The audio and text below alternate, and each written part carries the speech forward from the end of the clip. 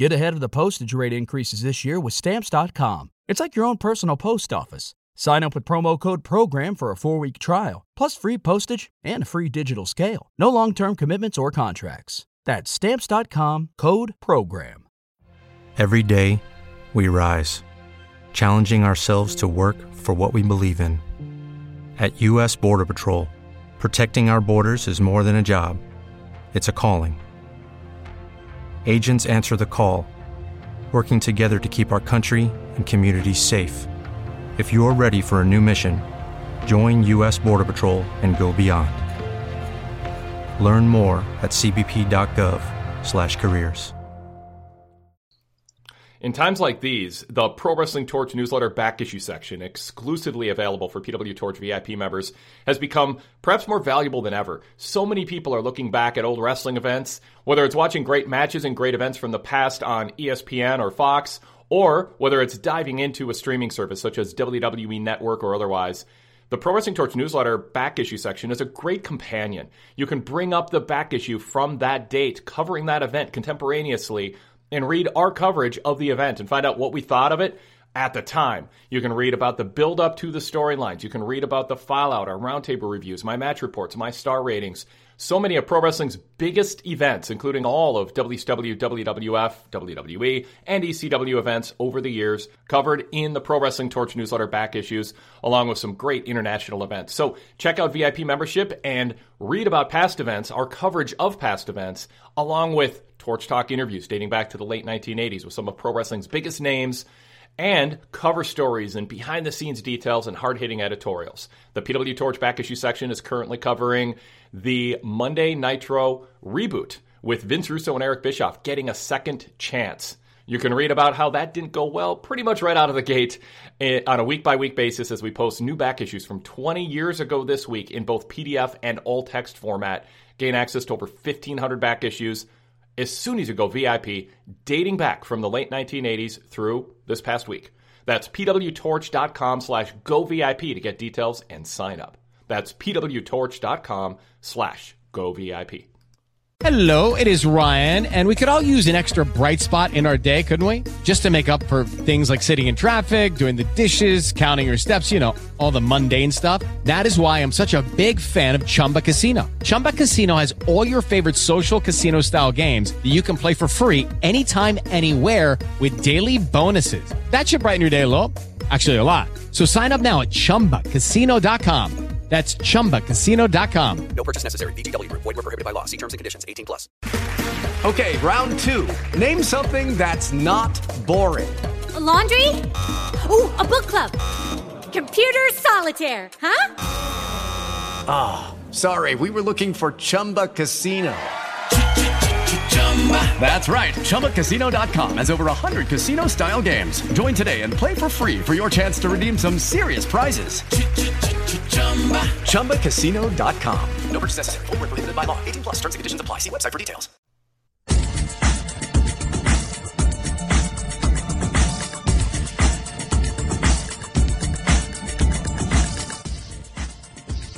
Now, PW Torch and Spreaker bring you the Wade Keller Pro Wrestling Podcast. It's time for the weekly flagship, talking current events in pro wrestling.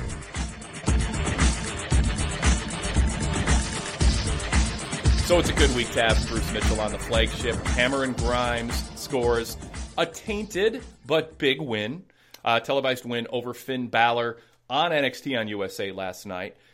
Little help from Damian Priest, but nevertheless, as Morrow said, probably the biggest win of Cameron Grimes' career. You've been following his career from the beginning up close.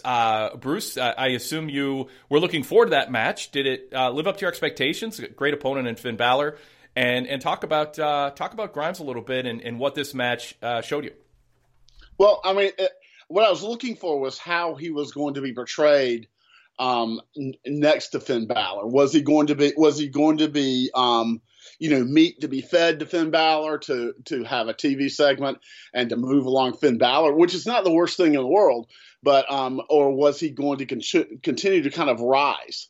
And of course, they've done a little bit of an angle to set it up, and and all that, and how he was going to be treated, and also how he was going to wrestle with Finn Balor. 6.5 minute match, so it wasn't the longest match in the world, which I think is smart in empty arena wrestling to keep it shorter. But I thought it was definitely, just looking at it as a Cameron Grimes person, as a Trevor Lee person, and having watched him grow up in CWF, and also just the irony, Wade, of all those months, for I think it was about 5 years, going over to a strip mall and watching him in this little television studio that is seated about 200 to 300 people, and then his biggest match on national television is in front of the smallest crowd I'd ever seen him in front of. That's just, I'm just like shaking my head going, if you'd have told me that for the last 5 years, I knew he was going to be in the main stage sooner or later. But, that was the irony of that. I mean, just the irony of it. But, and how he would do up against a Finn Balor as far as the work. And I thought he was really good. I thought he represented what I'd seen and the people that he'd worked with really well. And back in the day, and then I thought there was a lack of smoothness to the match, and I don't mean that things were missed at all. I thought it was that it was Trevor, that it was Cameron Grimes who was responsible for that, where there was an aggressiveness to it. It came off a little more like a fight.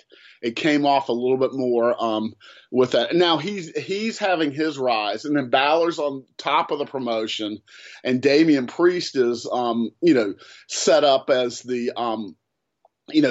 his next opponent, and that's all good. That's all fine. And this was the match where I've seen it before in NXT, but where I really had that taste of what Cameron Grimes can do. It was a taste. It was a good taste of it. But as far as, I've seen him at that pace, working like that, working really well for an hour, more than once, and really keeping the match, and against a variety of workers. But it's like, is he exposing who he is and getting a chance to do that? And then I also just think the hat's getting over. It's pissing people off. And his energetic promos are good too. So I was happy for him last night. And I was also, for what I'd seen. And there's also the part with me where I'm always like this. I sat there and ran my mouth about this guy on Bruce Mitchell audio shows as I saw great matches and great things with him that other people didn't see. So was he going to be the quintessential minor league baseball player who's great in the minor leagues, gets to the major leagues, and isn't so great? And, and this is the most important thing. Do I look stupid? Exactly. You were more worried about your credibility than his career. Right. I mean, it's, they went hand in hand, but still. Yes. And so I was happy in that sense. And then also, gotten to know and be friends with a lot of people in that promotion besides him. And I hear he doesn't like you very much, but that's just a rumor. They were proud. Huh? I hear he doesn't like you very much, but that's just a rumor. It wouldn't surprise. I mean, I'm kind of, I don't know. I mean, I've never would be surprised by that. Very professional, but I mean, it's like, but yeah, who knows? But I mean, I'm just, it was really cool. It was a good. I love that I tell a joke that has no basis, and you talk yourself into that. Yeah, that's probably true. Well, there is. I mean, actually, we did like settle that one time in a bar one night. But it was. But yeah, it was always like we didn't talk. I talked to his father, his late father, some. It's like he knew what I thought, but he wasn't. He wasn't into who I was or anything. He was doing his job, and I can appreciate that. That was fine. And there's still the mystery of why he and Meltzer didn't get along. But I saw the two. I kind of put the two of them together in Chicago to see if I could find out, and they both denied it. So of course that means they really don't get along. But I just know when I saw him at NXT a couple months back, and he was getting thrown to ringside and was down and out at ringside, and I just yelled, "Bruce Mitchell says hi." Boy, did he give me a nasty look. So I believe you. Yeah. I can believe you. So, yeah. That guy's following me here? Oh, my God. Yeah. I can't get rid of that guy and his people. Yes.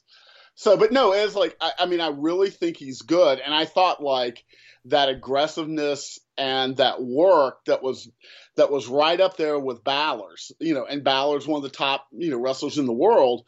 And then there wasn't, sometimes you see the really good wrestlers have these matches that are great matches, but they're almost too smooth.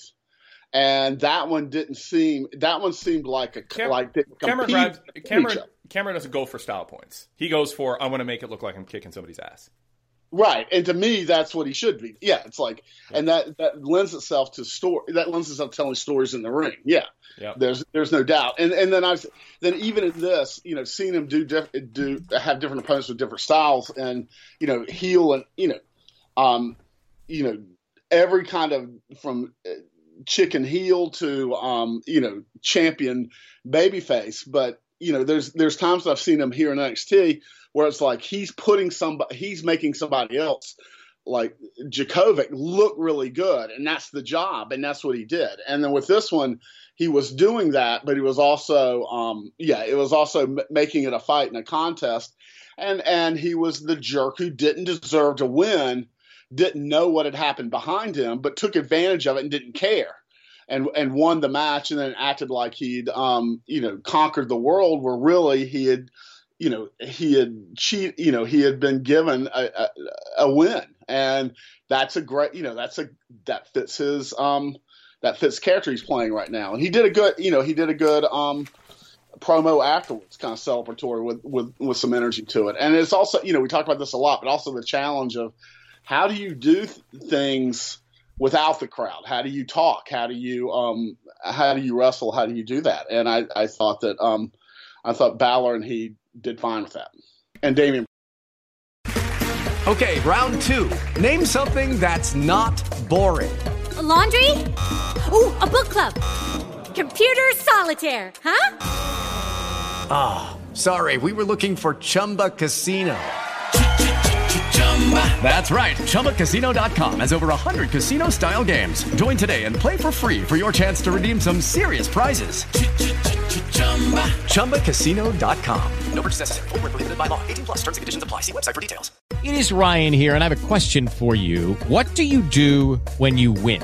Like, are you a fist pumper, a woohooer, a hand clapper, a high fiver? I kind of like the high five, but if you want to hone in on those winning moves, check out Chumba Casino. At ChumbaCasino.com, choose from hundreds of social casino-style games for your chance to redeem serious cash prizes. There are new game releases weekly, plus free daily bonuses, so don't wait. Start having the most fun ever at ChumbaCasino.com. No purchase necessary. VGW. Void where prohibited by law. See terms and conditions. 18+.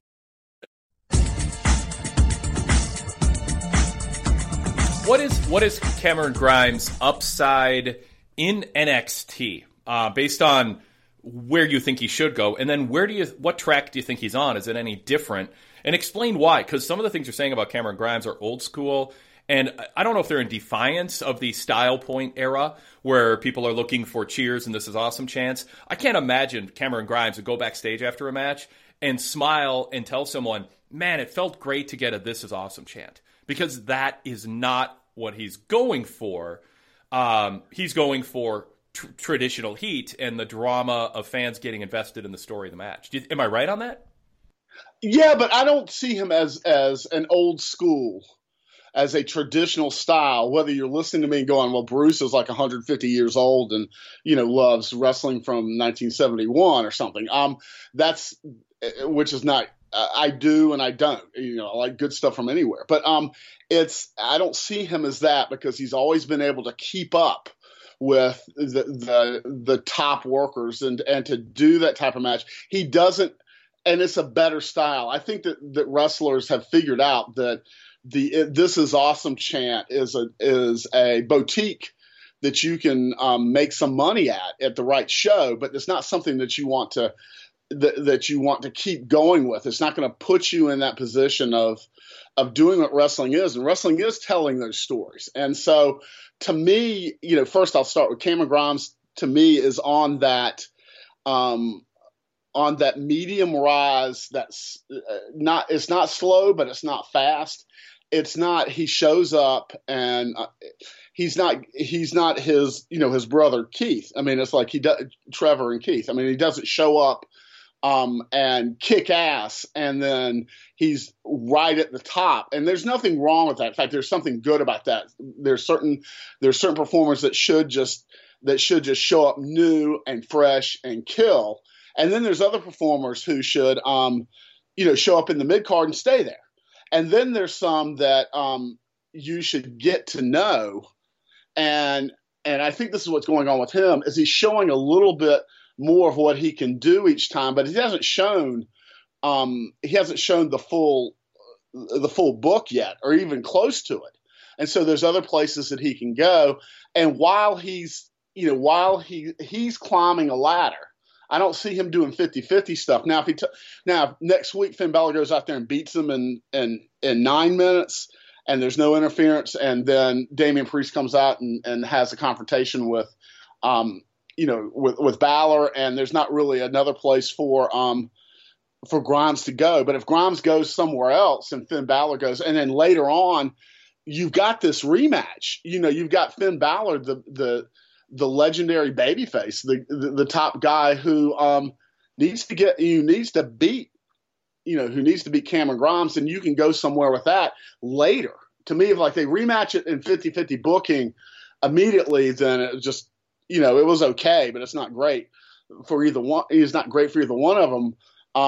But if Balor goes on for revenge against Priest and has his time, and has a good program with Priest, and then Grimes is moving up again, then that's a good thing. But I also think that there's no reason, and it showed tonight in NXT, that Grimes can't be in the heavyweight championship, NXT thing. I mean, it's either as a babyface or as a heel, and working through and be at the top of there, and also developing everything and doing that in Raw or SmackDown. Like right now, I still see the guy that I've always seen, which is in the right circumstances, and a lot of wrestlers are like this. And the circumstances are worse now for the wrestlers. There's a lot of great wrestlers who can, in the right circumstance, could do really well. And you can look at, you can look at the guys on Raw and SmackDown, and you can look at, and do fine with, and see examples of it. But it's, but yeah, I think that Grimes keeping himself moving and doing a good job and all that. I mean, I think he's got all the potential. Yeah. I think you saw, and I was really happy to see, like, that showed some of it. Yeah. And that's why I was happy about it. It wasn't like, I didn't sit there and watch that and go, oh my God, they should cancel SmackDown and then and put him on the top until Brock Lesnar comes back, and then have him beat Brock Lesnar, and he's the face of WWE or whatever. It's like I didn't look at it like that. I just looked at it like, okay, he's he's not being held back. He's right there.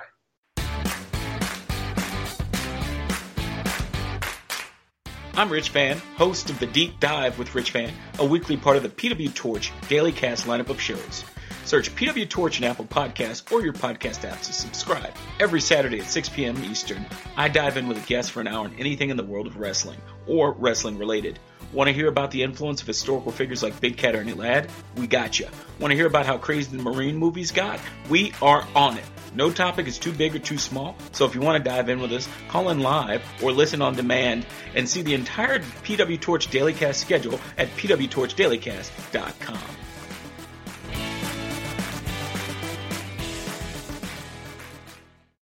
With Lucky Land Slots, you can get lucky just about anywhere. Dearly beloved, we are gathered here today to... Has anyone seen the bride and groom?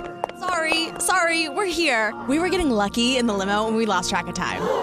No, Lucky Land Casino, with cash prizes that add up quicker than a guest registry. In that case, I pronounce you lucky. Play for free at LuckyLandSlots.com. Daily bonuses are waiting. No purchase necessary. Void where prohibited by law. 18+. Terms and conditions apply. See website for details. With the Lucky Land Slots, you can get lucky just about anywhere. This is your captain speaking. We've got clear runway and the weather's fine, but we're just going to circle up here a while and get lucky. No, nothing like that. It's just these cash prizes add up quick. So I suggest you sit back, keep your tray table upright, and start getting lucky. Play for free at LuckyLandSlots.com. Are you feeling lucky? No purchase necessary. Void where prohibited by law. 18+ terms and conditions apply. See website for details.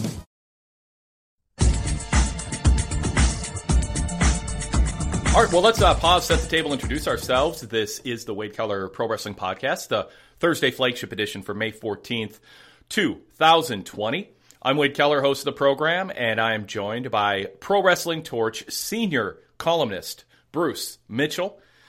Bruce, welcome back to the co-host chair here on the flagship. Good to be back. Yeah, a lot to talk about. Hope if you enjoy hearing Bruce today, you'll consider becoming a VIP member. You can hear 15-plus years of the Bruce Mitchell Audio Show. He and Zach Haydorn, with Zach Haydorn hosting the Bruce Mitchell Audio Show Mailbag podcast on a weekly basis. That's just fantastic to see up and running again. Zach's doing a great job. The listeners are doing a great job with great questions. And Bruce, you're doing okay. Yeah, well, you know what? If Zach does a good job, if Zach does a great job, and we keep getting these kind of questions, then pretty much all that's left is for me to go in there with his leg drop. I mean, and that's what I'm looking for.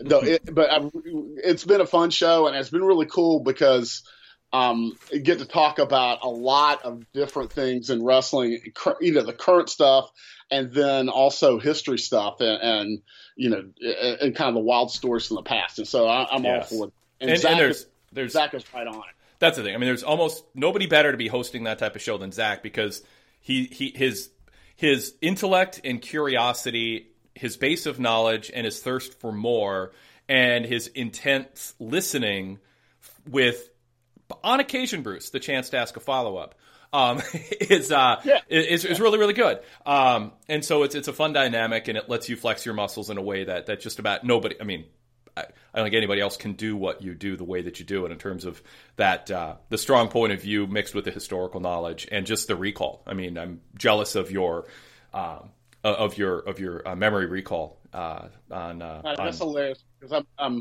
am getting older and like there are things where I'm just like, okay, am I forgetting because I'm tired?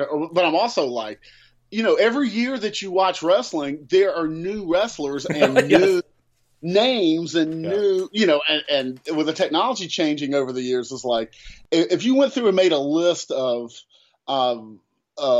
names that I have butchered in so many different cultures and countries, doing this, it's it would really be embarrassing. No, and granted, I'll modify my compliment a little bit. I'm not impressed with your recall of what happened last week. I'm impressed with your recall of what happened 20 years ago and 30 years ago, and every book you've read, and your ability to recall, the key points of those things. So, I want it to be a genuine compliment, but I also want to be a realist. I always say, like, in life, and this is like, I do struggle with last week. I always have in certain ways, but I'm good at putting together big picture stuff. And I think of myself as a student of wrestling. And so I'm trying to, like, understand wrestling as a whole. And so, okay, where does this puzzle piece fit in? And, I didn't know that. Or someone said this. Well, that doesn't fit with what I already knew. And that's where I'm interested. And that's where sometimes Zach, and I know you don't ever have to do this, but it's a good thing if people just go, Bruce, shut up for a second so I can stop here and get where you're going. That's the other good thing about Zach is you don't just plow through him. You like him enough that if he does choose to interrupt, you don't immediately in your mind go, why is this idiot interrupting me? You go, oh, this must be important and worthwhile. So that helps too. Yeah, so far I do. Yeah, get ready, Zach. It doesn't last long. Okay, how can people follow you on Twitter? Because I know you're very active on Twitter. At MitchellPWTorch.com. And okay, that's like saying, oh my God, I did it wrong again. Speaking of memory, like, and that wasn't a joke. Yeah, no, I know. So what is it? Let's see if you can say it. at Mitchell PW Torch. Correct. And granted, it is muscle memory of when you say PW Torch, following with .com is ingrained in you for 20 years of the website being around, 20 plus years. But nevertheless, it was still funny. Still, I should get that. And you know, I should say that between quarantine and changes in my own life, it's like you never know where I'm going to be up there or not up there, and I do try to comment on stuff as it comes through. So lots of enjoy Twitter. It's been fun. Some of pro wrestling's best podcasts are VIP exclusive, and you can go VIP and find out why we have been supported by paid subscribers for over 30 years with our exclusive top shelf content, including Pro Wrestling Torch senior columnist Bruce Mitchell with the Bruce Mitchell Audio Show. I usually host that program, although he has a variety of guest hosts with different themes and unmatched historical insight, but primarily providing insight and hard-hitting analysis and opinion on what today's news means. Also, The Fix with Todd Martin. Every midweek, Todd and I sit down for 3.5 hours with analysis of the latest TV shows and major events from WWE, AEW, New Japan, and many others. Plus, he'll keep you up to date on what just happened in the world of MMA, UFC, Bellator, and more, and what's coming up the following weekend. Plus book reviews, reviews of documentaries, and so much more. Comprehensive coverage of the worldwide pro wrestling scene.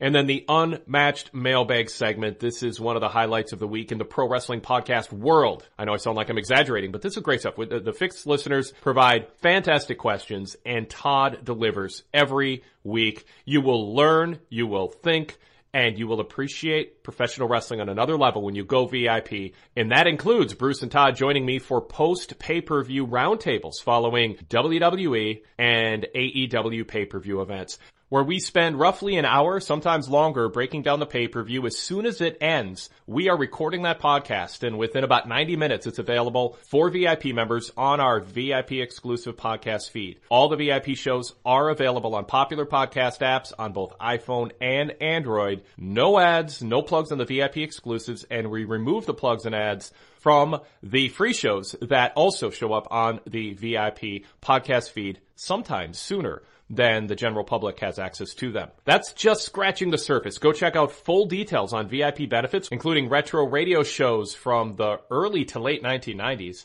our podcast dating back to the mid-2000s, back issues of the Pro Wrestling Torch Weekly newsletter, over 1,600 of them, and so much more. Full details at pwtorchvipinfo.com. That's pwtorchvipinfo.com. Join the ranks of the most well-informed and most entertained pro wrestling fans with the best podcast lineup anywhere. Go VIP and get these shows with the ads and plugs removed also. A huge bonus. pwtorchvipinfo.com.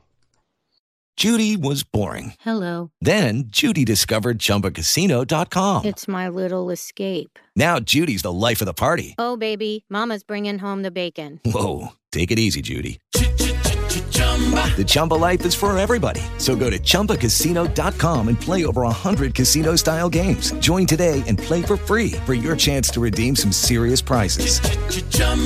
ChumbaCasino.com. No purchase necessary. Void where prohibited by law. 18 plus terms and conditions apply. See website for details. It is Ryan here, and I have a question for you. What do you do when you win? Like, are you a fist pumper, a woohooer, a hand clapper, a high fiver? I kind of like the high five, but if you want to hone in on those winning moves, check out Chumba Casino. At ChumbaCasino.com, choose from hundreds of social casino-style games for your chance to redeem serious cash prizes. There are new game releases weekly, plus free daily bonuses, so don't wait. Start having the most fun ever at ChumbaCasino.com. No purchase necessary. VGW. Void where prohibited by law. See terms and conditions. 18 plus.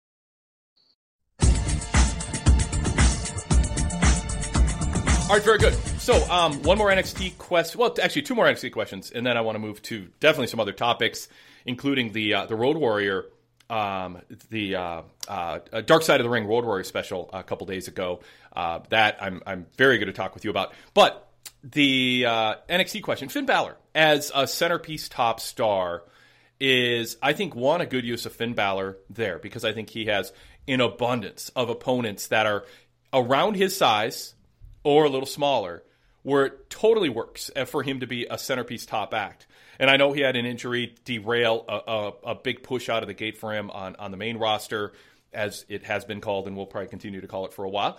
But I think NXT is a better fit for him, and I think it's a good use of him. As long as Vince McMahon isn't going to use him really well and believe in him and get behind him on Raw or SmackDown, I think NXT is a good place for him. And I think it's good to have somebody like Finn Balor working with a lot of the NXT names, including people like Cameron Grimes. I think it's a really good fit. I want them to really solidify who he's going to be, what he stands for, and how the average casual viewer of NXT, that NXT needs to grow that casual viewership.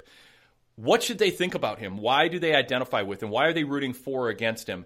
And they're on a journey with that right now, and certainly Damian Priest hitting him and interfering and him being attacked and different, that's framing him in a certain way. But I still don't think they are where they need to be with him if he's going to be a top 3, top 4, top 6 guy who is main eventing pay-per-views. Your thoughts on that, Bruce? Yeah, I mean, I agree in the sense of that he was not used well or that kind of way in the other two rosters. And so now bringing him back here, he has to be used in a way where he's really what he does works for him. And that he's right there, either about to be the champion or the champion in NXT, and that he's not used just to fill television time. That you should be and DX was like this, and top wrestling stars are like this. They're used in a way where if they show up, pay attention. Because something's going to happen with some impact in some way. And that's with that. I was really happy to see that they didn't go too long. They didn't go for weeks with the mystery of who attacked him in his dressing room. And because I thought that show was not a good NXT show. I thought in the time since it's been on since it's been on cable television and probably in the time that it's had its own show, I thought that it was the weakest, a week ago was the weakest booked show that they'd had. And having people kidnapped, having Finn Balor disappear from his main event match and then not really following through with it. It's like, go ahead and get Priest in there. And like he's the one, and the mystery is why is he after him? And then now what's like the move is the next move is Balor's and getting him there. But if Balor can talk, he has the charisma, he has the star power, an incredible wrestler. And then they haven't used the demon. Thank goodness, because they were using it in the wrong times. But if NXT can really do a good job of building to an appearance by the demon that's important, that's a reason why, not just, hey, Finn Balor can't beat him, so he's got to turn into the demon. I think that helps too. That's a card that can be played. And, it's going to be interesting. I thought they did a good job with this. A big part of Finn Balor before in WWE, all through WWE and NXT, was the entrance and was the music and all that. Well, circumstances dictate that you can't do that right now. And so having him, I liked it. Like, the camera shot was him right up as a star, right in your face, close up, and not wandering through an empty arena doing the as good as that music is, it's not good. It's not appropriate at that time. And I think one of the things is with empty arena shows is to make the arena smaller, where the lights are, the amount of space and the space between you and the wrestler, as far as the viewer at home, make that space closer and more intimate, and I think they're doing that with it. But yeah, I mean, I think he has to be, he should be the legendary NXT figure champion, and I think they're but they've referred to him like that, and that's a good idea. Every company should have its legends, should have its that's involved in what's going on right now, but has something of and NXT's been around long enough. It has something of a heritage. And so if he doesn't fit, it might be what they're paying him is worth is worth. They can get more out of it by helping him help that brand than being 50-50 in the other two brands. It is Ryan here, and I have a question for you. What do you do when you win?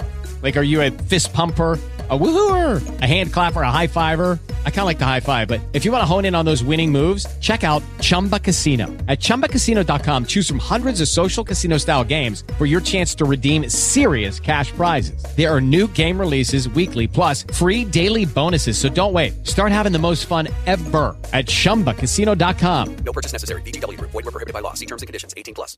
With Lucky Land Slots, you can get lucky just about anywhere. Dearly beloved, we are gathered here today to... Has anyone seen the bride and groom? Sorry, we're here. We were getting lucky in the limo and we lost track of time. No, Lucky Land Casino, with cash prizes that add up quicker than a guest registry. In that case, I pronounce you lucky. Play for free at LuckyLandSlots.com. Daily bonuses are waiting. No purchase necessary. Void where prohibited by law. 18+. Terms and conditions apply. See website for details. Searching for more great pro wrestling talk?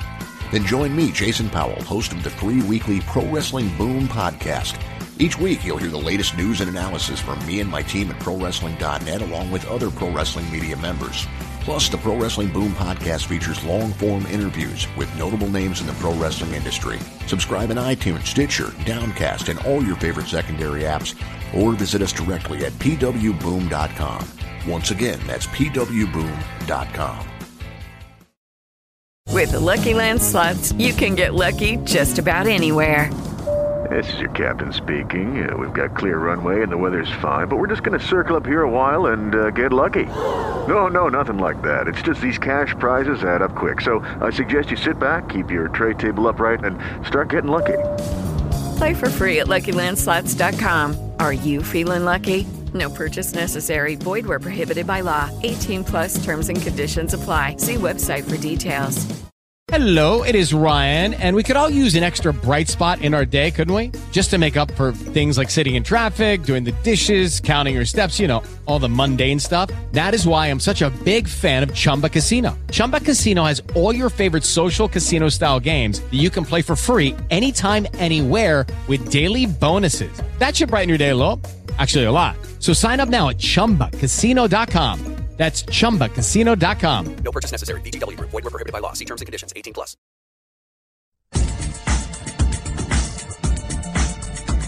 The age factor for Finn Balor is worth bringing up too. He's going on 39 years old this summer, and he seems just great in terms of his still being a world-class athlete, and doesn't seem aging out. And certainly his schedule, everyone's schedule, is lightening up because there aren't house shows and match lengths are shorter and all that. But you want to utilize Finn Balor differently because of his age than you do a Cameron Grimes or Adam Cole.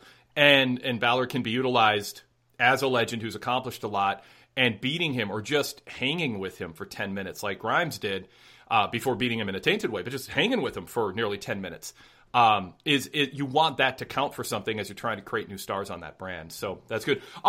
Timothy Thatcher, just quick thoughts on him, because he's jumped out to me as having I think a marketable look and personality opposite of Matt Riddle that I'm more intrigued by than I thought when he seemed like, circumstantial substitution for the fun stuff that they were doing with Pete Dunne.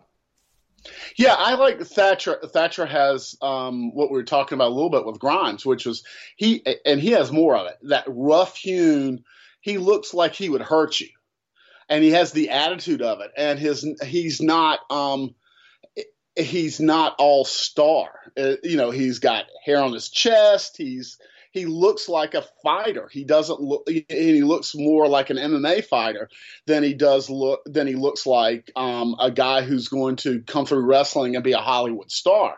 And you need that guy, but you also need Thatcher's too, and that he is the type of personality that isn't going to be fun loving, that isn't going to put up with Matt Riddle, or isn't going to have the patience that he should have in this case. I mean, that's what, he was a jerk. I mean, it was like he walked away and didn't hold up his end of the fight. You can have the fun-loving guy and then the serious guy, and they can be a good team. But you also, but this one, like they did a good job, and I was happy too because I think Riddle's the new star and ahead of Grimes in that he's the new star that should be at the top of the game in NXT. Not the star of the heritage, but who you're really getting to see one of those guys with Lee too, and so they had their time together as a tag team, and they were the tag team champions. So they were in the spotlight, and it seemed important. And then Imperium winning, and Riddle like continuing to fight. And not just and continuing to try to hold on to those tag championships, even though his partner betrayed him, because it's worth being the tag team champions. Too many times in wrestling and in the last years, it's been someone giving up the chance to be a champion because of something going on. The girlfriend getting up on the ring apron. And then they stop fighting, and they're looking at the girl, even though they're fighting for a championship. It's like that kind of thing. Like I thought that was better booking, and it made the betrayal because because Riddle took the beating. It made the betrayal even worse. And I wasn't really sure about turning around that fast and giving Thatcher that quick of a promo and then having that be the main event. But it wasn't, it wasn't a fatal thing. I thought it made for a theme during the show, and that by the end of this show, Thatcher was one of the people that, and Riddle too, but Thatcher was one of the people that came out of this better. Imperium came out of it better. Damian Priest and like there's like 6 or 7 people that made progress, and some of them lost, made progress as far as their characters and where they're going were on this NXT show. The having Thatcher say, "Hey, I want to be tag champ, but if it's not worth it, if I got to be a tag champ with this fool," is you're acknowledging what happened, and you're establishing that Thatcher and Riddle being an odd couple tag team and not getting along was precarious. And Thatcher had a certain limit to what he would put up with, and there was only so much he could take, so that his overreaction to what seemed happenstance, the monkey flip that knocked him off the ring apron, or not being there for a tag when something else was going on. I like happenstance too. I liked that it wasn't that the wrong guy didn't do the wrong thing. It was just something that normally, particularly as a championship tag team, you would just go, okay, that's just something that happened, and we still got important things. But the fact that he was so brittle, the overreaction, the fact, it's like you needed to not like this. Thatcher could have gone to Riddle in a real life situation if they were the doubles champions at Wimbledon and gone, look, I'm not enjoying this team, and let's split up or something like that. He didn't. He acted like a child, and that makes him that makes him villainous, and it gives the fact that the immature guy really is Thatcher and not Chris Riddle. He didn't act immature, even though Matt Riddle, he's silly and high and all the rest of it. But when it comes down to it, he's business. And when it came down to it, what Thatcher didn't like was he thought he wasn't, he's like complaining about it not being business, and Thatcher wasn't business. So that dichotomy I thought was really smart. Yes. Yep. What does Thatcher have an upside in terms of what you're seeing? He is he's the man among boys in a way in terms of his body, his attitude, his no nonsense approach. I'm just because of the dynamic with Riddle. I don't think Thatcher should just be seen as like a transitionary thing. I would continue to kind of go with this and see if you can't turn him into a valuable semi-main event player and see where that goes. Yeah, I agree. Because one of the things you want to do, if you're thinking Riddle, if you're thinking Matt Riddle as a star, his personality appeals to fans, and also how good he is appeals to them, and then just letting him be. You want the guy who's a contrast to that, and you want a guy who's not like that, who you don't like, and is making it hard and giving Riddle somebody to challenge, and everything you talked about how he's different. How he's different from Thatcher is different from the rest of the NXT roster. That's in his favor, and it also helps the rest of the NXT roster. I look at WWE, and I look at wrestling a lot, but I look at WWE, and there seems to be a lot of guys and younger who have the same look, who have the same hair, who have the same kind of costuming and all that. So if you can stand out and be yourself, and also be yourself, not so much your costuming or your gimmick, I think that's a better thing. So yeah, I think Thatcher should be more than just a stepping stone for Riddle onto something else.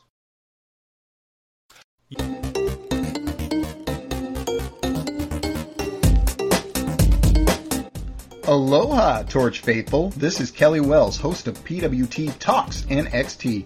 Every Thursday you can hear me and my gang of idiots, Tom Stout, who shares thoughts from the live tapings, and Torch recapper Nate Lindberg, as well as a rotating cast of guests, cover the matches and events in NXT live on USA Network. Search PW Torch in Apple Podcasts or your podcast app to subscribe, or listen on demand and see the entire PW Torch Daily Cast schedule at pwtorchdailycast.com.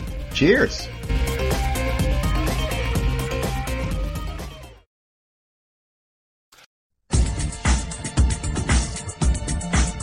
All right, let's shift gears here. Dark Side of the Ring as season 2. They've had a number of documentaries. You did a recent review a couple weeks ago on what was the subject on the one that you did a dedicated show to?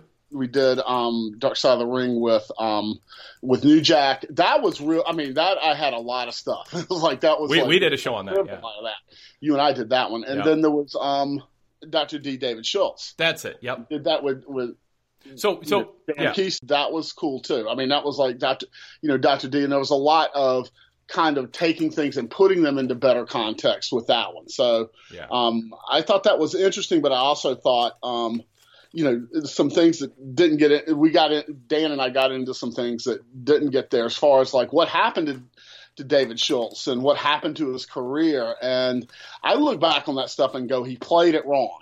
Even if you say, you really shouldn't slap members of the media without telling them or whatever, it's like that wasn't smart. But then I'm for that how rule. He played everything else wasn't very smart either. I'm for that rule, by the way. Yeah, most of the time. With me, I'm with that rule for me for sure. Yeah. Well, but this week's Dark Side of the Ring was on the Road Warriors. Well, how do you think they did in terms of chronicling their career and the influence that they had at that time? The Road Warriors are one of the most influential acts in the history of this industry. I mean, they went up against a traditionalist promoter attitude about amateur wrestling background and selling. But boy, I was among those people who I saw the pictures in the magazine and I couldn't get enough. And when they came to the AWA and I got to see them in their prime, I was buying tickets and I wanted to see those guys fight. But in a way, they also had a scorched earth policy. I wrote about this in the Pro Wrestling Torch newsletter. That they didn't leave territories better off than they entered. They didn't leave promotions or rosters stronger after they left than when they arrived. They got over for a lot of reasons, but in part at the expense of some of the established talent who were left after the Road Warriors left.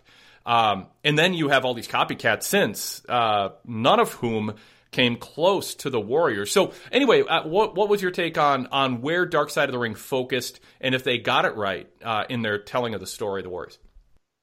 I thought this was one of the better Dark Side of the Rings. I thought this was really good. And I thought that it really did a great job of using the Granny Bees, the club that was near where all the bouncers were with Eddie Sharkey that became this generation of star wrestlers. And while they didn't focus as much on the steroids as maybe I would have, it was definitely part of that. But by having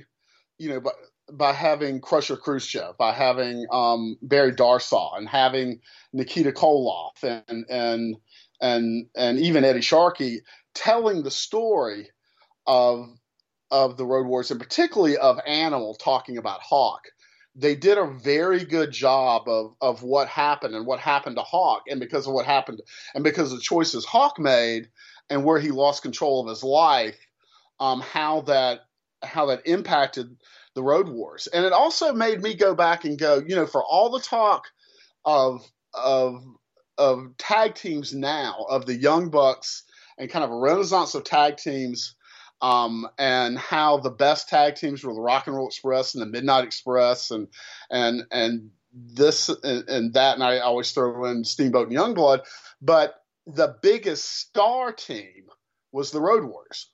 Like they were the last of the headlining main event tag teams, and they were the first of them too, in certain ways of that era. You just couldn't, and I thought Dark Side of the Ring and Paul Ellering, you have to definitely talk about Paul Ellering. Paul Ellering talking about booking them, the world was their territory, and booking them in the different companies. And because everybody wanted to see them. There was a Road Warrior pop. You wanted to see whether they were bad guys or good guys. You wanted to see them come to the ring to their music, to Black Sabbath, and kick a bunch of ass and all that. And then there was the problem afterwards of what do you do with them, because they weren't good at selling, and they really would have had a longer run, I think, at top. And they had a long run at top, don't get me wrong.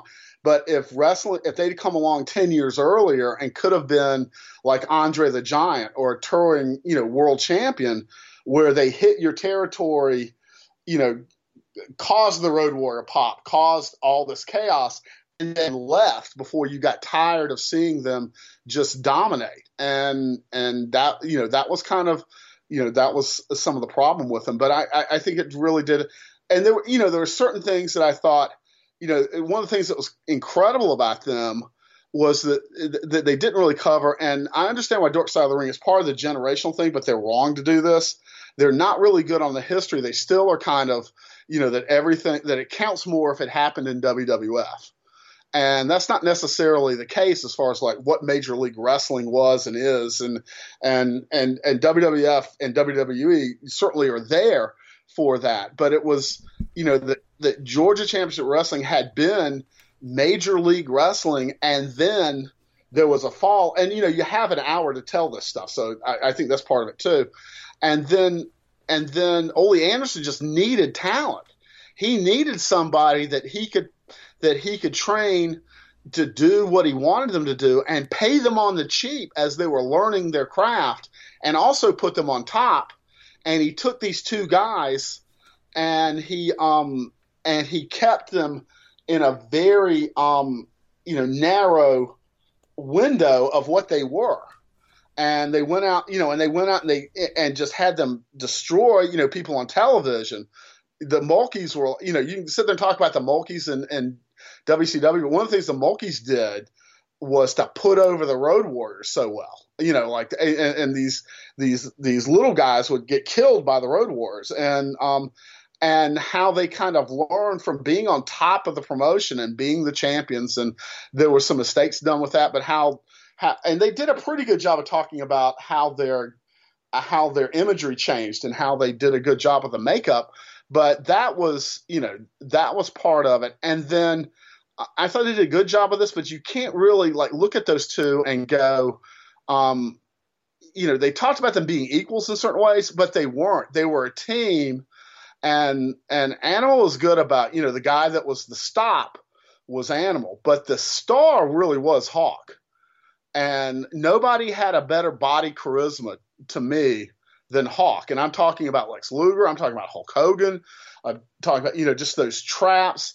And then the way he presented himself, and he was a great promo, and he was in his physical prime, he was a hell of a wrestler, to the point where there was that talk of, Jim Crockett, when Jim Crockett got his own promotion after leaving TBS, Jim Crockett and Paul Heyman both wanted to do a promotion, and tried to do a television promotion and their own promotion based out of Dallas, where Hawk would be the number one babyface. Yep. And some of that was the availability of Hawk at that time. And it was. But it wasn't a crazy thought at the time when they were floating that. I would say that the feeling with Hawk that he didn't prove is, from a ring work standpoint, would he be able to, and it was a concern even then, I mean, it would be more so now, is can he have main event style matches? Now, had they had fans in the industry moved past a kind of a simple formulaic Hulk Hogan style main event, and could Hawk have adjusted? And I think that's a legit question to ask, but promo wise, charisma wise, there was a lot to work with there, and I get why. I remember talking to Paul Heyman about it at the time. He was just, when Paul gets behind someone, he becomes, like he is with Brock Lesnar on TV, he'll do that on a private phone call, and that's how it was about Hawk. He really had high hopes for him, but Hawk was definitely the single star of the two, if someone was going to be. And then I thought what was really good and really honest was just that Hawk was the wild man, and that Animal was, no shrinking violet, but Animal would go home and, not go home, but go to the hotel and go to sleep and get up and work out, where Hawk was out in the night all the time. And in Japan, the Yakuza, the Japanese mafia, loved him and would take him, and that meant he had access to the best drugs, and he had access to the and then when you're taking that amount of steroids, that's going to cause heart problems. That's going to cause, and you add the recreational things. And I can remember as a fan in 88, or I would say 88, and 1987, he was starting to miss work. He was starting to, not pass, the brief little physicals they give them for like blood pressure and things. He would miss shows because of that, and he was having problems. And then that point where that Arn Anderson and Tully Blanchard had the Midnight Express had, Dennis Condrey had. He just had to leave with Bobby Eaton, and that these legendary tag teams have, one of them, they're sick of the other one, and so Animal having that moment with Hawk and having it be at the SummerSlam in London, where their match got changed because Hawk was so inebriated, it was so messed up, and it wasn't inebriation, but it was, there's always this temptation to go, well, what really was the cause? Was it alcohol, or was it steroids, or was it this, or was it that?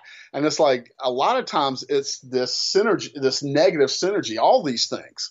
And with Hawk, he was like that. And then, you take this guy who's already going to be on edge because of, physically how he's getting to be that physical. And he doesn't have to back down to anybody. Like, he had problems with Randy Savage in a fight. He had, he was kind of, I can remember like watching him at ringside and hearing stories and watching him react to people sometimes at ringside and going, this is not somebody you want to take too far, even verbally. And so he was getting worse and, really having a hard time. And then I was glad that they showed in 1998, when WWE booked him to have these problems in the ring. It was the attitude, let's use everything behind the scenes. And they really humiliated him. And it was, he did it, and Animal has that, this is wrestling and you've got to do it. But really, there's no reason to do it except to humiliate him. I mean, there wasn't any kind of match. It wasn't a Draws match. Draws the Road Warrior versus Hawk that they were going to have. It was just, let's put something on television that's shocking every moment. And also there was just a contempt for the talent. And I was glad to see that, in the sense of that really, I hated it when it happened. And it wasn't that Hawk wasn't responsible for a lot of his own problems. He was, and but it was just to exploit somebody like that, who's really having a tough time, and make them go out there and stick their nose in it so much. I had the same feeling watching the other day, but and they did have that he was able to.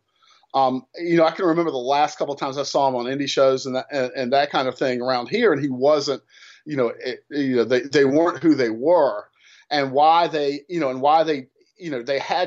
didn't really fit WWE either. I mean, it was just, because they were this explosion of energy and fighting that was there, and then they had to be kind of calmed down. And it was funny to me too.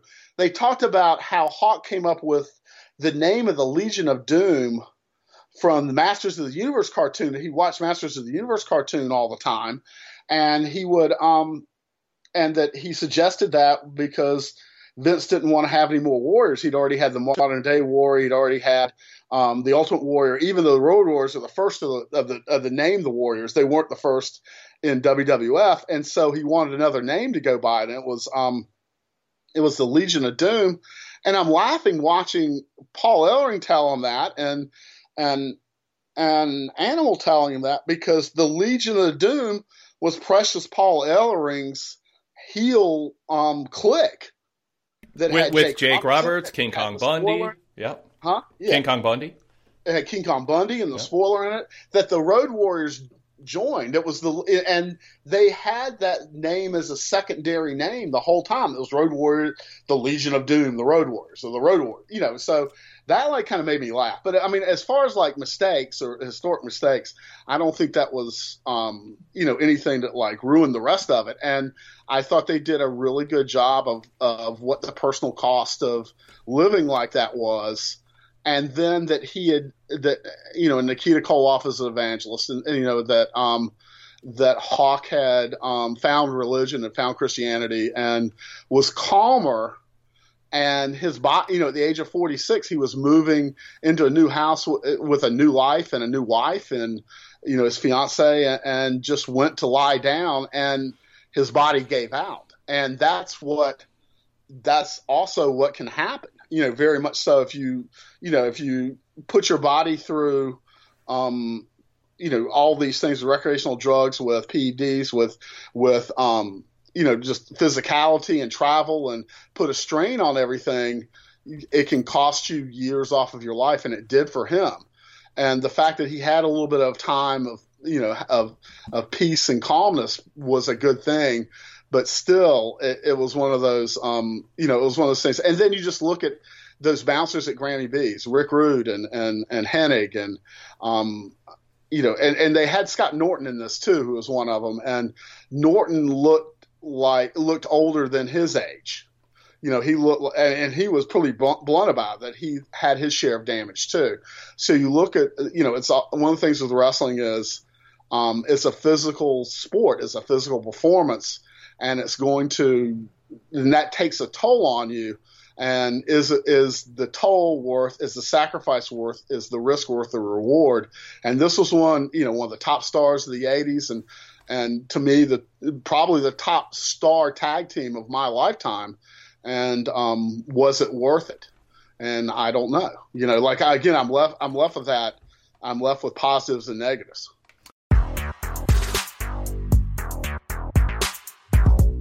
Have you subscribed to the PW Torch Daily Cast yet? It's a free daily podcast with shows throughout the week dedicated to Ring of Honor, All Elite Wrestling, Impact Wrestling, Major League Wrestling, NXT, and MMA Talk for pro wrestling fans. That's Monday through Friday. And on Saturdays, check out the Deep Dive with Rich Fan, where he examines a single topic in depth. And then Sunday nights, it's Wrestling Night in America with Greg Parks. You can listen live or download the show later at pwtorchdailycast.com. Just click on the live stream link.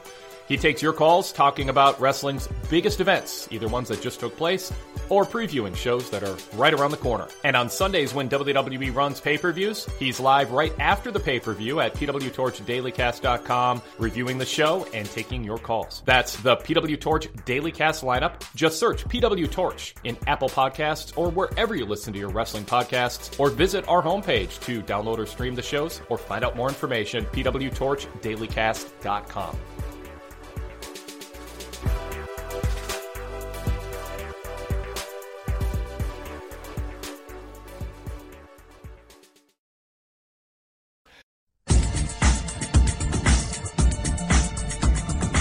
The idea that, like, to me, the Road Warriors' career relevance dropped drastically, and from a percentage standpoint, the story of the Road Warriors is 70 to 90% pre-WWE.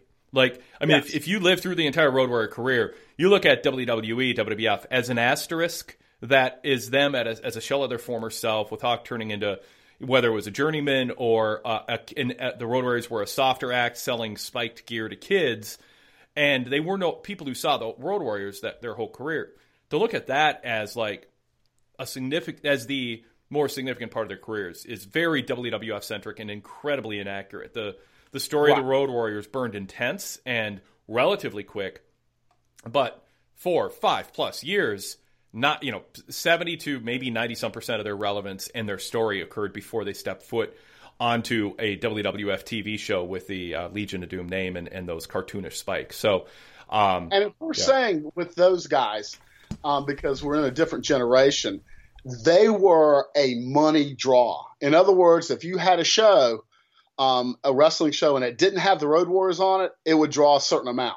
If you had that exact same show and it did have the Road Warriors on it, it was going to draw significantly more just because they were on it. And that they were that team. And that's that the top stars in wrestling throughout the history of wrestling are like that. And they were like that. Oh my God, the Road Warriors are going to be here. Are the Road Warriors on this show? And that 5 years of when they were really burning bright. Not the time when Hawk is with Sasaki doing the Hellraisers in Japan, and they were a team, or that kind of thing. But yeah, it was they didn't quite fit what WWE was, and they weren't going to they were going to be a top tag team, but they weren't going to be a top act, and then anywhere else they went. For example, this is a small example, but when they made an appearance in Memphis, Tennessee, they, Jerry Jarrett and Jerry Lawler put them immediately on top of the show versus Jerry Lawler, King of Memphis, and Austin Idol. It's like there was no, and didn't even put them in with Bill Dundee. It was like that was the top team and had them, and they drew like immediately because everybody, wanted to see them. And the thing that you couldn't figure out was how to get them to show vulnerability without being Superman, without losing that Superman aura, and it was impossible to do. And if you kept them in the same place forever, it turned into something else. And then it's not something that's wrong with WWF back then, but it wasn't that type of violent place, and you need to have them in the imagination that they were going to have that type of violence. And, there wasn't an edge to them in WWE, and Vince didn't embrace the edge that intensity and the edge that Hawk and Animal had at their best. And I still remember them popping up from Jerry Lawler's piledriver in Memphis and just shaking my head in disbelief that Lawler would even let that happen, because the Road Warriors are going to come and go, and that piledriver is going to be Lawler's money ticket to be, that had to have credibility. Now, if anyone was going to pop up from a piledriver, it'd be a guy with Hawk's trapezoids. But still, I didn't like that. Right, and they put over as the ultimate deadly thing the piledriver all those years, and with that's what Jerry Lawler as the number one hero would use as the last resort nuclear weapon, and Lawler was the one to tell him to do that, and Lawler was the one that came up with that, and it did. It was one of those things where used with discretion could have had a longer life.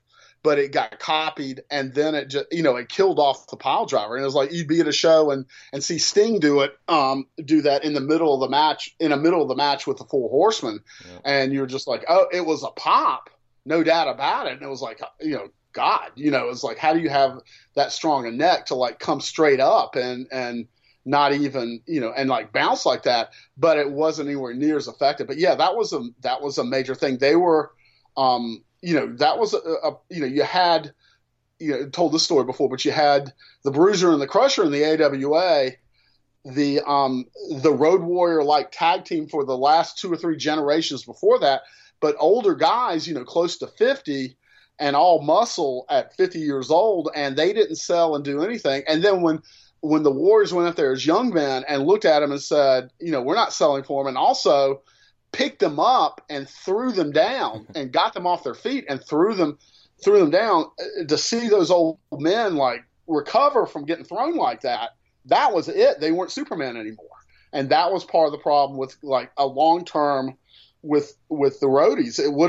They would have definitely benefited from traveling the world and touching down into different promotions and not staying too long.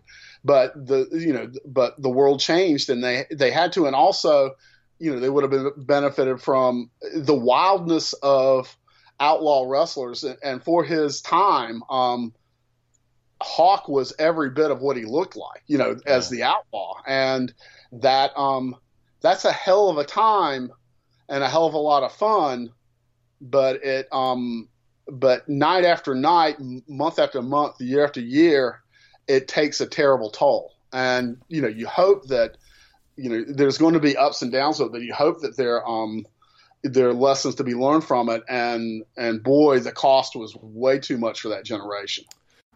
Need an extra dose of positivity in your wrestling podcasts? Well, come join me, Alan Forel, over in the Pro Wrest Paradise at PW Torch VIP, as we bask on the bright side of wrestling and focus on some of the great matches and shows from around the world, be it the US, Japan, Europe, or Mexico. There's always a place for wrestling's past in the Paradise too, and we've done fun historical shows such as the We Love Liger series, celebrating the glorious career of Jushin Thunder Liger, and our I Was There When shows, where a guest will join me to talk about a classic bout that they were in attendance for. We love variety, and you can expect lots of it at the Pro Wrest Paradise. Detailed PW Torch VIP subscription information and a list of all the VIP benefits is available at pwtorchvipinfo.com. And yes, all VIP podcasts are compatible with popular podcast apps on iPhone and Android devices, or you can stream them directly from our ad-free VIP mobile site. See you in the Paradise!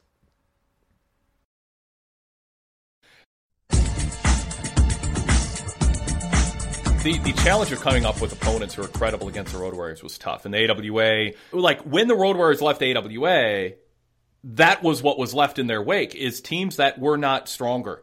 I know, Gorgeous Jimmy Garvin and William Regal, not William Regal, Mr. Electricity Steve Regal, completely different wrestler. That hurt the AWA that they were what was left. Exactly. The Fabulous Ones were damaged. They tried to pass off the Crusher and Baron von Raschke's threats to the Road Warriors, and it was tough. I mean, I was young and willing to buy into the story that the promotion fed me if it had some credibility, but Crusher and Baron, it just, it didn't feel right. I think the Freebirds, when Terry Gordy was around, were credible, but when he wasn't, when he was in Japan and it was Michael Hayes and Buddy Roberts, it just, even that, I mean, they were good opponents for him. With Terry Gordy were the best. Yeah, like Hayes and Gordy. The one where you went and looked at him. And, as we're saying that Fritz wouldn't let the Von Erichs near, the Von Erich boys near the Road Warriors, because it was going to be, it was going to be like that. And then they assembled, and this was like one of the more credible teams. And I remember the promo that introduced him was Crusher Jerry Blackwell, a mainstay of the AWA, 400 pounds. He was fat, not muscular. And they brought in King Kong Bundy. They had to call him Boom Boom Bundy because they had changed Bruiser Brody's name to King Kong Bundy out of deference to Bruiser, Dick the Bruiser. So there's all kinds of things going on. But Blackwell and Bundy physically were imposing and felt like a threat. And the AWA had something there, but it was difficult. And then it was actually in Jim Crockett Promotions where Nikita and Ivan Koloff and then Khrushchev Khrushchev added to the mix of the Russians. I know from reading the magazines, I didn't have cable, I wasn't able to see it, but I was like, finally they found in Nikita Koloff somebody who looked like it was Hawks equal.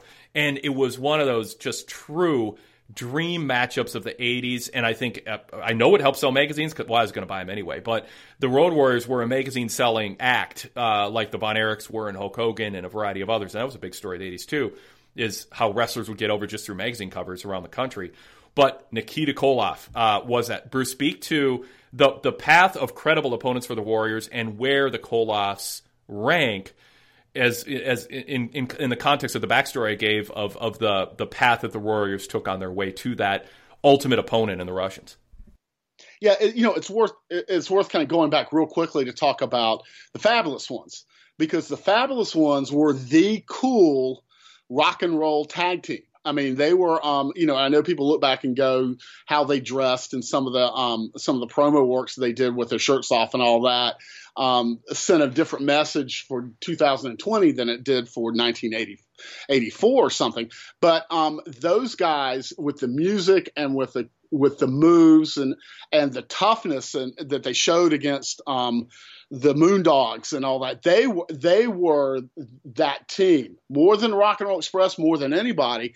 And Vern Gagne got them out of Memphis. They did business where it made Jerry Lawler jealous, Stan Lane and Steve Kern, and brought them into the AWA, and they were the new thing before the Road Warriors came. But because and then they got matched up with the Road Warriors. And the Road Warriors were the heels and the Fabs were the baby faces.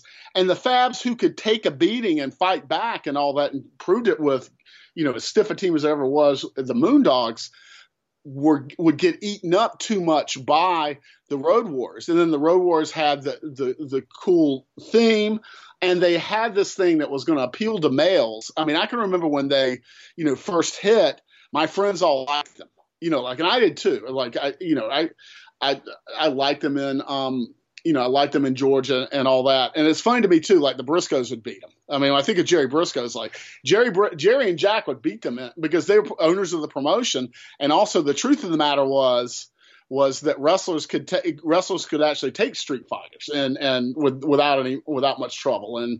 And so those guys would, and the Briscoes were a legendary team, but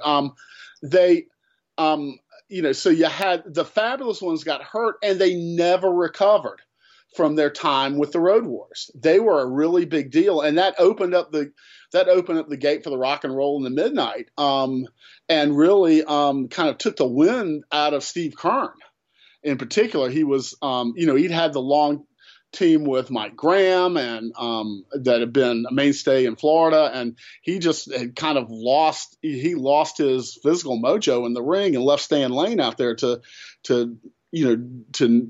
join the Midnight Express. But so that team, that was a major team that got hurt with the Road Warriors. And then the Road Warriors, the irony in watching this too, of Nikita Koloff, like the Road Warriors would come in Jim Crockett Promotions and make cameo appearances, and they'd be around. And I remember going to Dorton Arena and seeing them wrestle the Freebirds with Terry Gordy in a 6-man tag, and just thinking, oh, this is the match I wanted to see.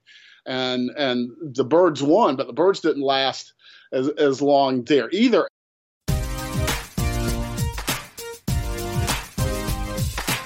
Every Sunday night, catch Wrestling Night in America on PWTorchDailyCast.com, hosted by me, PW Torch columnist Greg Parks.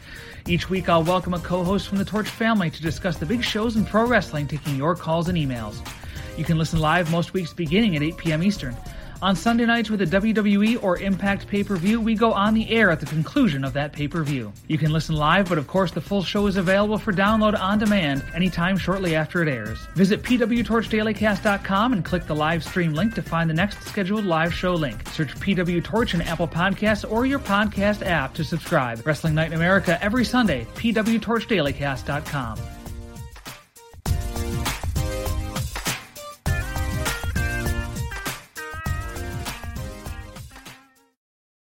And so, you had Nikita Koloff, who was one of the guys who bounced at Grammy B's for Eddie Sharkey, and the Road Warriors went off and became a viable team without very much training. And then, as you and I kind of learned in Iowa when we did when we interviewed Nikita, Nikita had no training.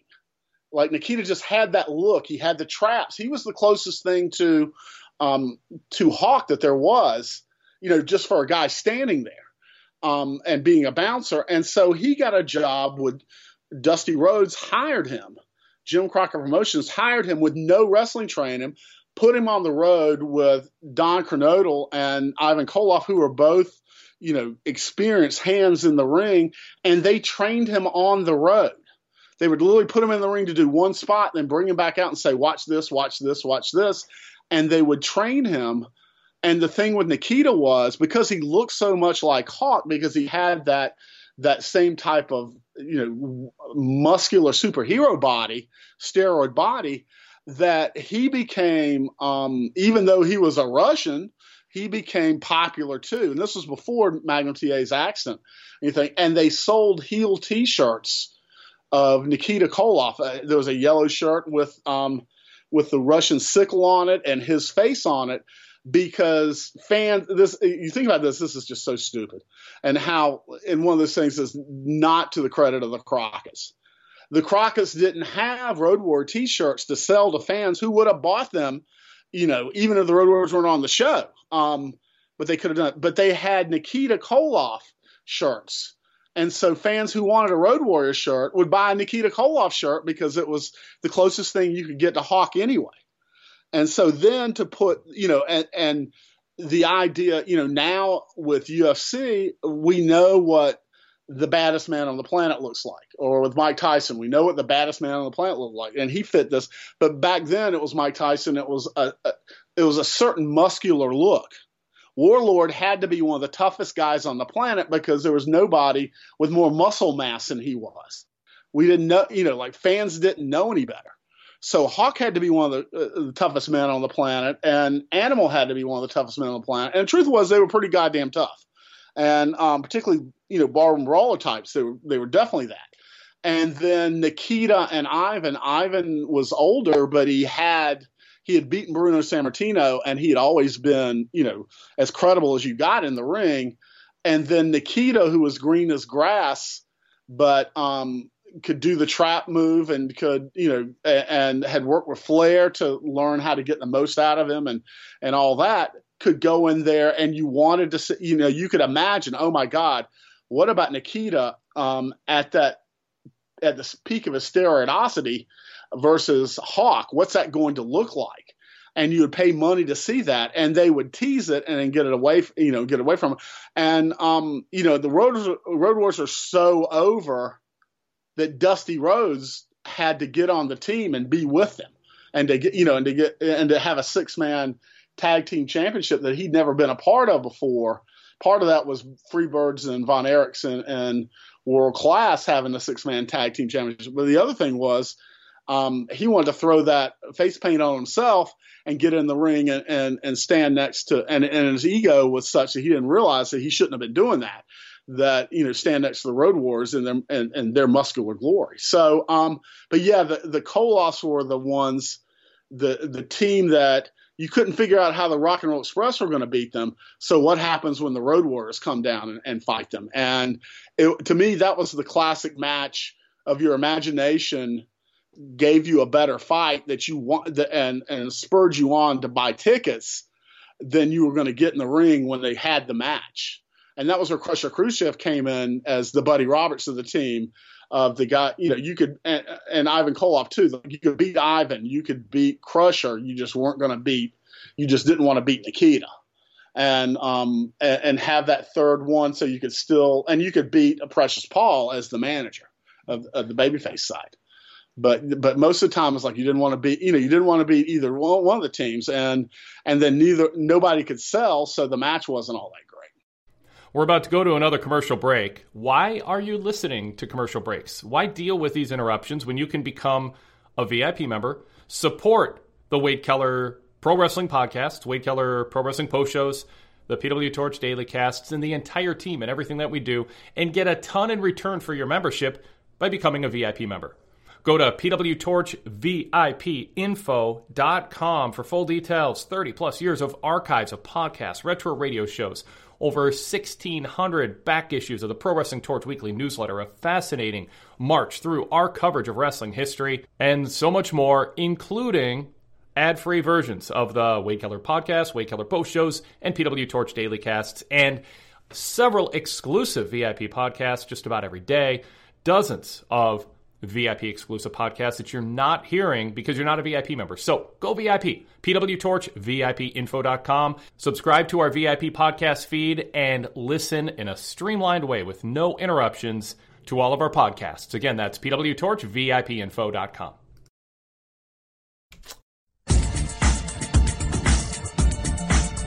What's the influence of the Road Warriors on this industry? Would things be different had Hawk and Animal not done what they did the way that they did it? Or was that movement inevitable and evident elsewhere, even if nobody... And also, did they just set the bar too high for any sequels to actually work?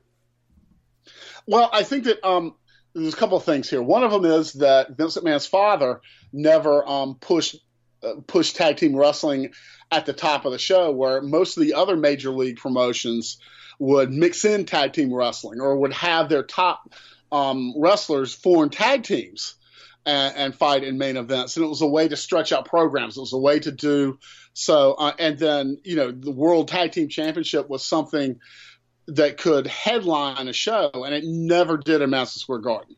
It never did. It was just, because they were pushing Bruno Sammartino versus the Monsters, and it worked, and so that's what they educated their fans to, and so the Road Warriors are kind of up against that, but they were they were main eventers.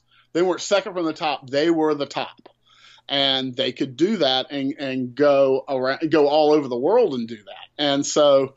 That was a big part of it. And then they were part of something, but then they were also part of something that man very much was a part of, which was wrestlers looked like action figures.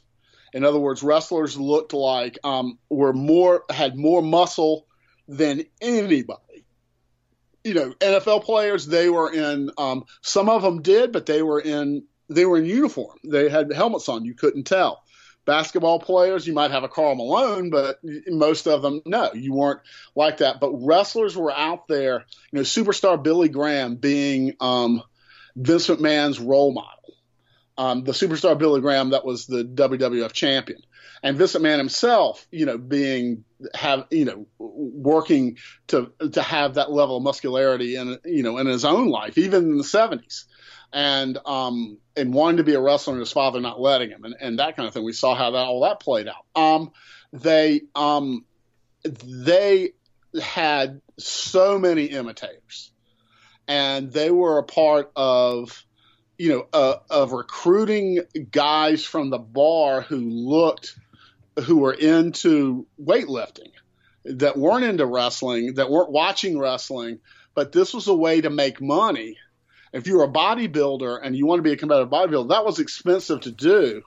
And, you could play, excuse me for this, but you could play the gay for pay game, but you weren't probably going to make money. But then if you're a bodybuilder, they might hire you. TBS might hire you. The WWF might hire you because of a certain look, and then try to work around you and teach you to work enough that you could do something. And then there were just people that didn't understand wrestling that thought it was enough to look a certain way, and not realizing that if you had too many people looking that way and they couldn't do anything and, in the ring, and they couldn't perform to whatever level the fans have been educated to, then there was just nothing you could do. There was, it just wasn't, you look at Vladimir Petrov, who came out of that same bouncing culture in Minneapolis, who came to replace Nikita Koloff. And the Koloff team, and then got arrested for dealing steroids on such a level that he went to jail and never came back to wrestling. But he looked great. I can remember as a fan thinking, this guy's going to kick ass. This is going to be fun to see him. And then watching him in the ring and watching him run from ring rope to ring rope like he was a cat or something. It was just like he couldn't run. It's like he was too muscle bound, and it didn't work. They were too, but they they were part of that generation, I'd say more than even Hulk Hogan, who inspired a lot of weightlifters to go into professional wrestling. Scott Norton made it. He became a good enough wrestler, particularly in Japan, that could make the best out of what he was, that he became a player. But there was a lot of guys, there was a lot of guys that didn't. I mean, there was Kevin Nash who did. There was, those kind of guys, but there was a lot of them there was a lot of bad wrestlers and a lot of bad wrestling in the 90s because of that. And not looking at, Ole went in there and picked the two biggest bouncers but the thing was both of them had star quality. Like it was, there was a certain amount of just fate in it. And if there's ever anybody who was, made to be a professional wrestling personality of the 80s, it's Hawk. And since Hawk was the way he was, that that Animal could play off of him and be that great team member and give that last word, and also be that guy that, as he said, was just like Hawk would go out there and fly around and kick all that ass, and then what you were left with Animal was just going to slam you and pin you. And so that really fit the whole psychology of it and everything. But they had star quality.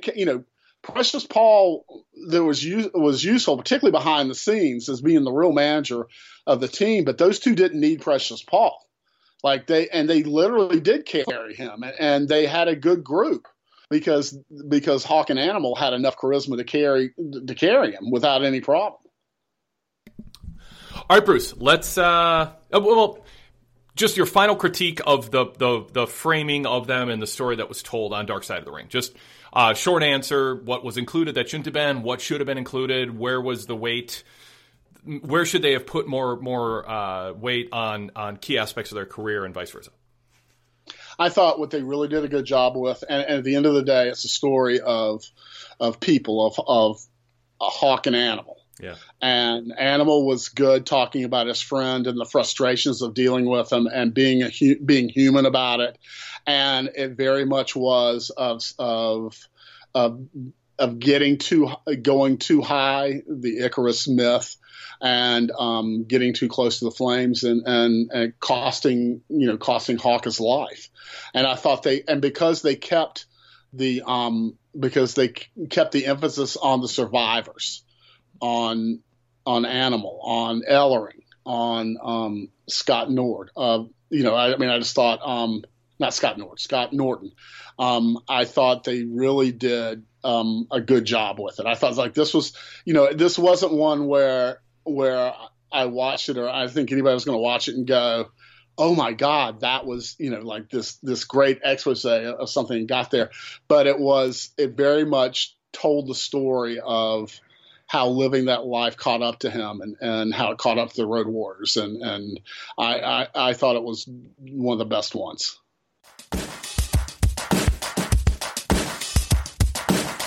Hey, Harley. Remember the days when women's wrestling matches were relegated to the mid-card dumping ground and treated like a glorified intermission? You mean the era when it was only men in the top spots in the main events, getting the biggest matches every night? Yeah. Vaguely.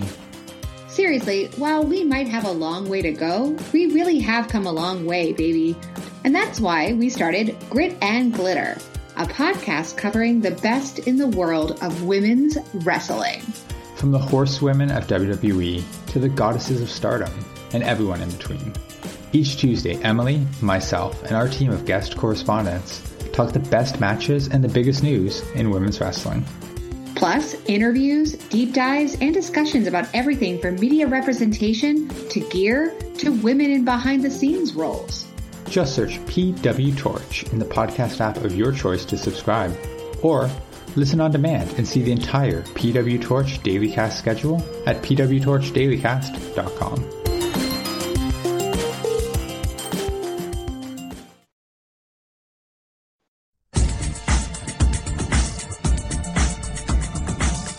Let's turn the page.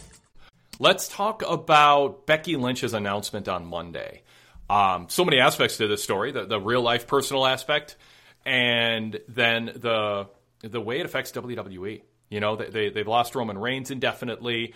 They're going to have a lot of big names not be around after WrestleMania in general. I mean, that's just the seasonal aspect of it. It's what makes post-WrestleMania exciting, because you have the current full-time people who are going to be around all the time getting opportunities they don't get when the legacy stars who have earned the big WrestleMania moments take up a lot of TV time.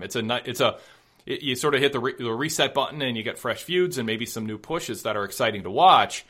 But you can only take so many people leaving. And they already had lost Roman Reigns. They put so much focus on Randy Orton and Edge, and until this week they had been gone for a while. And Brock Lesnar and Paul Heyman. Ronda Rousey already out of the picture. You subtract Becky Lynch and it has an impact on the roster, and I didn't even bring up the fact that there's a number of wrestlers staying home because of COVID-19, not because they have it, because they don't want to get it. So there's a big impact on losing Becky Lynch, who is arguably their top star, and I think hard to argue against her being a top 5 attraction for the Raw and SmackDown rosters. Bruce, your top takeaway from what we saw on Monday and the news of it and the impact of it. Well, I thought that it was one of the more poignant, segments I had ever seen in wrestling. It was right up there with Roman Reigns announcing that he had cancer, and maybe Daniel Bryan retiring, and there's been some, and those things have something in common. They're real life, and that Becky Lynch at her best, you feel like, and wrestlers at their best, you don't feel like they're a gimmick. You feel like they're a real person. Whether what they're doing is, all the way a shoot or a work, you feel like you know this person. There's an element of truth in what they're portraying. And also Asuka. And as the booking has somehow gotten worse during the Empty Arena era, and I'm not going to make a big speech about it, but I very much think that WWE and wrestling would be better off going on hiatus right now. But this was while it didn't make much sense, was a true reflection of who Becky Lynch was, and that she was dedicated to what she did, and that she worked so hard, and she had that personality that wrestling fans took to, and that and then Asuka with that goofy, I'm a child because I can't speak English, and I start yelling like a child would because I'm so enthusiastic and all that. That's not, even though that's gotten her more time and made them happier with her, the management. What really gets her over, I think, with wrestling fans is that they recognize her quality, like she's really good, and that there was a truth in her getting that championship, and it made no sense to why you wouldn't say, okay, make the announcement the night before or anything like that. You're going to do it for the rating and all that, but Asuka's real life joy in getting the job, and then also her real life joy for her friend Becky, and vice versa, I thought made for really compelling real television. And I very much liked it in that sense. And it is how life goes. Women get pregnant, and it changes what their, and it changes their careers. And sometimes it changes it in ways that are not fair as far as men and women go. But it happens. The teacher gets pregnant in the middle of the school year. She wasn't planning to. She has to leave the class, and someone has to come in, and that there's all kinds of ramifications for that, and take her place. And the thing I didn't like was how I didn't like how Seth Rollins was portrayed. To me, this would have been a show to congratulate Seth Rollins too. It's not like that Monday Night Messiah gimmick is so authentic to keep going with that you couldn't put that to the side or just have him go back. I think Seth Rollins ought to be Seth Rollins, the professional wrestler who cheats, but to win the championship, not some layered on gimmick on top of it to like lead because who would believe anybody wanting to have a fake championship? So he has to want to lead the locker room and whatever the hell that means.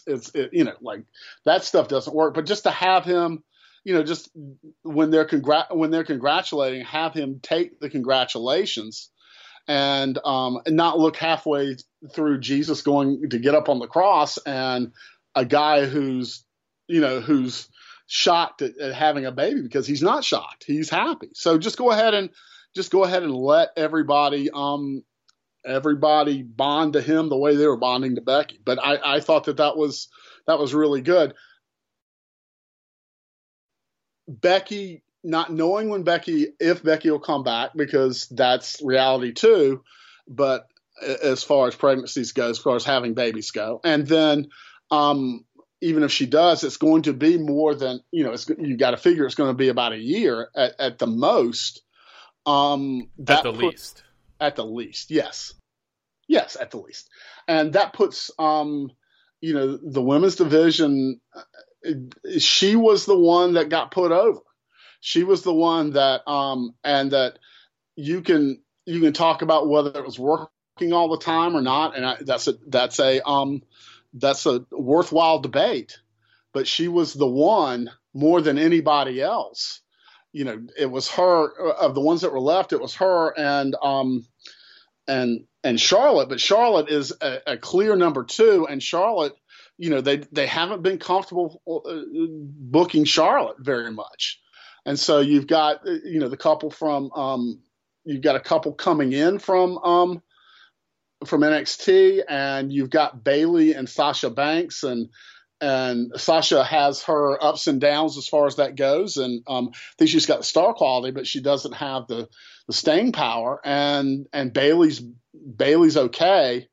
But I think it's not the best time for that, and that's how life will go sometimes too. I think it's I don't have any sense that this was planned, but on the other hand, if I was going to take time if I was a professional wrestler, I was going to take time to have kids, this would be the time to do it if I could stay with the company. Yeah. And I'll just be honest. I mean, it's like, and the point I'm trying to make here is not that they did that, not that she's doing that, but when she comes back, if she decides to come back, when she comes back, and if the crowds are back and things are back to whatever the next chapter is in all this, then they're going to have missed her. That she's going to have this opportunity to step up and really make hay while the sun shines, and so will Roman Reigns. Instead of and Drew McIntyre, you hope is going to get credit for holding the fort when it really needed to be held. That's with him, but there's going to be a lot of these guys and a lot of these guys and women too that are going to be hurt by being in poorly done things, and also in front of nobody, in front of not much of a crowd, and on shows that are longer than they should be. Becky leaving, I think, is comparable to Roman Reigns taking time off, and with the idea he might come back. It also, I think, is jarring in the way that CM Punk was, but you got the departure speech. In the good news of why she's leaving, but it does leave a void because she's leaving on top. And when you run down the women's roster and you run down the roster in general, she was someone who, man, you would want around right now. And it is a loss. It does. I think they are in good shape with Shayna Baszler and Rhea Ripley, just to name two. And I think there's a handful of women in NXT who now who are going to want to make the argument, call me up sooner, assuming they want to be. And if there's more money and more opportunity, I think many of them will all want that, even at this time under these circumstances. I don't think WWE's in terrible shape, but they got to book it the right way. And, they have to do a good job with it. And we'll see we'll see who ends up benefiting. I think Rhea Ripley's probably the one who stands to benefit the most from Becky's departure, because I think their characters, while different, are more similar than anyone else I can think of to Becky. Yeah, I do too. And I will say this too. Shayna Baszler and her anti-mom heel promo, it's like you don't have to do that kind of crap. It doesn't get in. No one believes you. Like, no, it's like it's not believable. It looks like, oh, okay, let's say something shocking that's going to piss people off because that's what heels do. And it's like, no. And like, I thought that was just stupid. And Baszler, you could have Baszler, not really care about it, or, not congratulate her, just be so focused on her goal of being the champion that she doesn't care on the air. But to sit there and cut a promo on a baby who is yet to be born and be careful about saying anything offensive, you just, there's creativity. And then that's what like just frustrates the hell out of me with watching a lot of this WWE stuff, is they've got these writers from places other than wrestling, and they're trying to do things that are non-wrestling but entertaining, and they don't hold up at all. They're like really incompetent, and I can't what are you doing? And like that was one of them. It's like since when is like that character in that position going to like going to say, you could do a lot of that with a little, oh, lucky for her, I'm not going to beat her for a championship. Like she got out of my way or something like that. That's all you had to say. It wasn't like, oh, that baby is going to be a leech.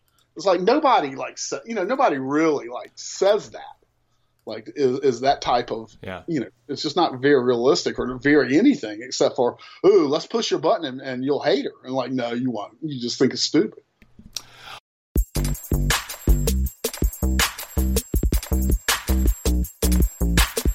Wrestling fans, are you that person that works in a pro wrestling reference to every aspect of your life? Well, we're those kind of people too, but we do so with mixed martial arts. I'm Robert Vallejos, host of MMA Talk for Pro Wrestling Fans, every Monday on PW Torch's Daily Cast lineup.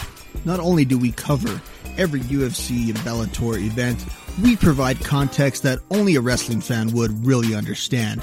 I mean, we're the type of people that if you ask us about how much of a mess the middleweight title situation is, we're likely to reference WCW in the early 90s. Think of us as a podcast for casual MMA fans done by hardcore wrestling nerds. And you could find us by searching PW Torch in Apple Podcasts or any popular podcast app.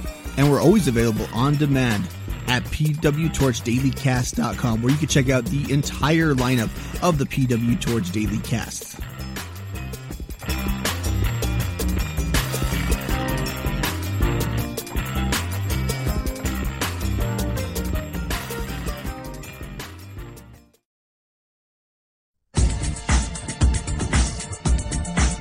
All right, we've got ratings, so we might as well just address them quickly, not a super newsworthy wait, before you do ratings, I just want to say we had the basketball. So next week, I can't wait till we have the watermelon eating contest. Oh, yeah. Yeah. I knew you were going to like react that way, and I don't blame you, but that's what they did. Like you can't and then again, it's like working basketball games is something that's been entertaining for 75 years. It's called the Harlem Globetrotters. There are ways to like work something. And it made me think, you know what I'd like to see? If you're going to kill 10 minutes or 15 minutes of a 3-hour show, go find the wrestlers who can play basketball and let them and put them in a game, put them in a real game to I don't know, 10 and let them play. Let me see that. Like, instead of whatever that was supposed to be. It's like that had no thought, no nothing. And it was, it was making fun of the fat white guys and making fun of black guys who only know how to play basketball. It's like, it just sucked. The punchline that the Viking Raiders could have won all along, but were just, not trying so they could gloat about losing 76-2 made no sense either. Like, they couldn't, they added this like thing at the end that undercuts everything that I think they're trying to do and whatever they do next. And it was like, oh, here, this will be a fun twist at the end. And it was like, no, just let the Viking Raiders be lose at basket. I don't know. Yeah. Yeah, I mean, that's what I'm talking about as far as if you have these people who are creative in your creative team that you brought on to do things besides wrestling and to help you with that, that's where they should have like had something tight that would have worked as just something that would have entertained you. Now, that didn't lead to a match between them or anything like that. But, the Street Profits, like the only thing you could think of is basketball, and then the, and then the Viking Raiders, they're not warriors. They're the guys that go to the Renaissance Fair. Like, in other words, you're like demeaning both groups for what? And then it didn't make any sense. It's like, come on, I know I grew up watching those.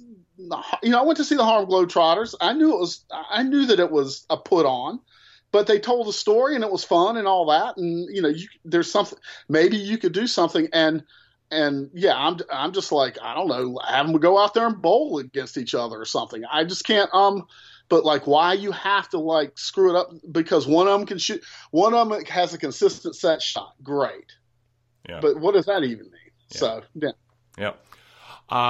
Okay, so ratings are in. AEW another win by a little bit smaller margin, 654,000 to 604,000 live viewership, so 50,000 viewer win. Both shows down this week. In fact, it's AEW's, I think, lowest viewership. I've got the last 7 weeks in front of me. But it's not NXT's lowest because they drew fewer on April 1st. But both shows down after big shows last week. I don't know if it shows that like hyping specific lineups is really important, but neither show went as far as they did last week to make it seem like a big show, and they ended up and neither were, and they lost some viewers. So I think that's interesting. The demo rating still a 2-1 margin of victory for AEW over NXT in the 18 to 34 male group. 0.16 to 0.8, but they're back down to normal in terms of that range. Last week, the 0.24 demo rating for AEW was better than Raw's in the men 18 to 34 rating, but that seemed like an outlier. It was so far above what they had been doing, and now it's right back to average. So anyway, I don't know if there's a big takeaway from that, Bruce. I think you would expect viewership to be down, and you'd expect AEW to probably keep a lead, but have it shrink a little. So I don't know, makes it seem like ratings are legit, that they actually are scientific. And Raw, Raw had an uptick coming out of Money in the Bank. Well, when you advertise Edge and Orton and a big announcement from Becky all day on social media, you're going to get an uptick, yeah. Right, but they had it, and to me, it comes down to people heard. I hope you heard my speech. I know I annoyed some people with it, and I'm glad. On the roundtable, is like you're going to have this shearing away of the audience with empty arena shows. And you're going to damage your core product, and little by little, and maybe it hits where there's a core that just sticks with it, and you don't have any more coming down, or maybe it just keeps going. But I really do think it would behoove everybody to get to at least explore the options seriously with the networks, like really seriously, and go through and see, because an absence and then coming back with network contracts, and coming back with full arenas and absence and fresher stuff, I think is just a lot better thing. And I thought Wednesday night show, I didn't like Monday's show at all, but Raw show, but I thought both NXT and AEW did well with what you could do, like with what was there, and for the most part didn't make you tear your hair out at all. But I think that it's just something endemic in professional wrestling as a performance that you need fans reacting to that performance, and more than just a few out in the audience that AEW has. I mean, a few fake ones. So I mean, I'm not surprised at that. It's like it's following the trend. It's going down a little bit, and then at what point is it like, oh my gosh, we got a problem? And to me, it's like you want to get out of there before you have that problem, and then come back with, oh, people are ready to watch again, and they're celebrating coming back into society again, and wow, I forgot how good this could be. Like, get your stuff together. But like I said, I thought Wednesday night shows were good, but I'm not surprised at that follows the pattern we've seen as far as rating.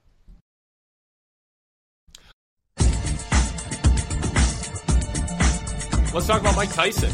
They inserted that announcement into the pre-tape show. I think if it was live, they would have had more opportunity to make big hoopla out of it. But how big of a deal is it to have Mike Tyson probably closing out Double or Nothing, presenting the TNT Championship of AEW to either Lance Archer or Cody?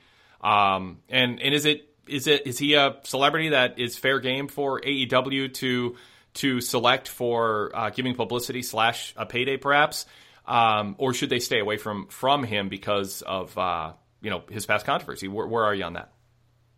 I think that his public image, he's worked on his public image and the fact that, and he is, and he went to jail for rape and he's done his time and he seems like a reasonable person now. Whether he is or not is another thing. But that's where he is, and he always has the Mike Tyson is tough, and between the face tattoos and how his body looks and how he can express himself, even at the age of 53, when the news came out last week that he was looking to fight exhibitions and that he was, and I just laughed. I mean, it was like the classic boxing as wrestling gimmick. He's as fast as a 21-year-old. He has the, he's got the, he can move quick and he's got the hand speed and he's got all this, from his trainer. And I want to fight some exhibitions against, rematch, what's his face and all that. I was like, okay, what they ought to do is, and I put this on Twitter, what they ought to do is do another Brawl for All. And whoever wins that fights in a boxing match, Mike Tyson at WrestleMania. Because Mike Tyson in a boxing match at WrestleMania would add some people want to see it to it, even though it's a farce, even though it would be terrible. And the idea that this guy fighting exhibitions at the age of 53 after he's already had his boxing career, and he went all the way up and then went and came down too, because because physically couldn't do it, and then also fought real fighters, better fighters than he was. Then it's a danger. It's what I don't like about mixed martial arts, having those legends fight each other. It's a dangerous thing. It's not. They're not. It's that competition. But anyway, I thought Vince McMahon is going to be grabbing Tyson, I would think, and so for AEW to grab him and put him in, and have him present this title, is this going to be an angle? Because when it was an angle with Steve Austin and Shawn Michaels and DX and McMahon, all those years ago, it was the key angle in the wrestling war. Yeah.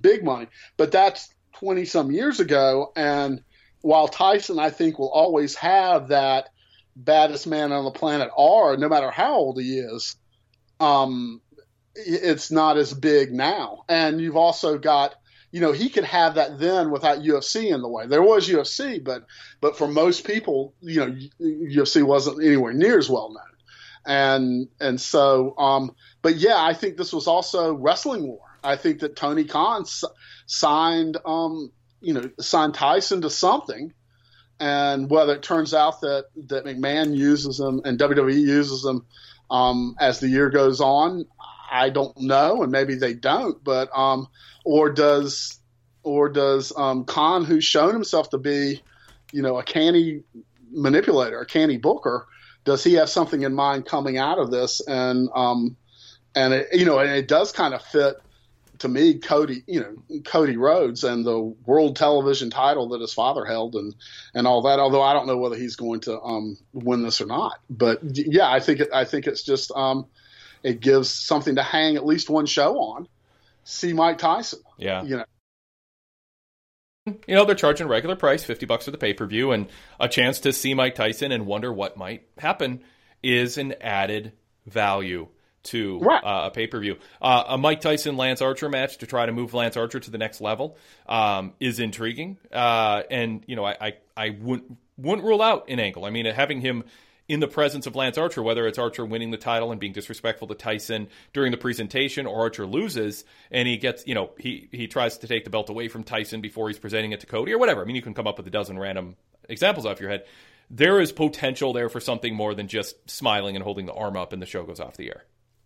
Well, yeah, and then if you're doing that, I mean, I'm thinking MJF, because to me, MJF is already has that part of being a chicken. He had the hangnail. So he can dodge Tyson and do all the talking, and then when you get to the end, and he's forced into a match with Tyson because Cody sets it up. Then Tyson can hit him with one punch and him go down, and and then Tyson goes on to what other things that he does, what other exhibitions he's a part of. And MJF, benefits from being that heel. He deserves it so much, and he knows he does, and he's running from it. And then the ultimate guy to give it to you, the Knockout King, does give it to you, and reminds everybody of in the 80s when Tyson was the guy to watch in boxing, just because whoever they put him, the tomato can they put him up against. That guy, he wasn't going 8 rounds with him. He was going to knock him out spectacularly. And I still always look back and go, to me, the most exciting thing in sports always was the knockout. So when, when you hear, we were talking about this the other night, like the 2.5-hour wrestling show is not a long enough thing. We're talking about it in a different way. But when WWE would talk about the big fight on UFC that would end really quickly because one guy got knocked out, I'm just like, well, you got your entertainment value. That's your entertainment value, is the dramatic winning and losing. And not just that it didn't go 5 rounds of grinded out or go 20 minutes of the same, main event wrestling style that every match has that WWE sometimes falls into. You brought up MJF. I brought up Lance Archer. I'm super intrigued with somebody who declared himself on Twitter the best wrestler in the world. He said he feels it's the first time it's true, even though he said it many times since, in 10 or 15 years. Chris Jericho and Mike Tyson might be the most... just ready to go. I mean, it just... I mean, there's not a lot of work you have to do to make that work. Jericho needling Tyson and Tyson responding and seeing those two stand opposite of each other, similar in height, by the way, the only reason not to do that and choose that is because you want to give a rub to an MJF or you want to give a rub to a Lance Archer. But what's going to get you the best television? Chris Jericho as a heel antagonizing and needling Tyson, which, by the way, you could parlay into Jericho eventually, turning babyface too with Tyson, but that's getting ahead of things. Your thoughts on that?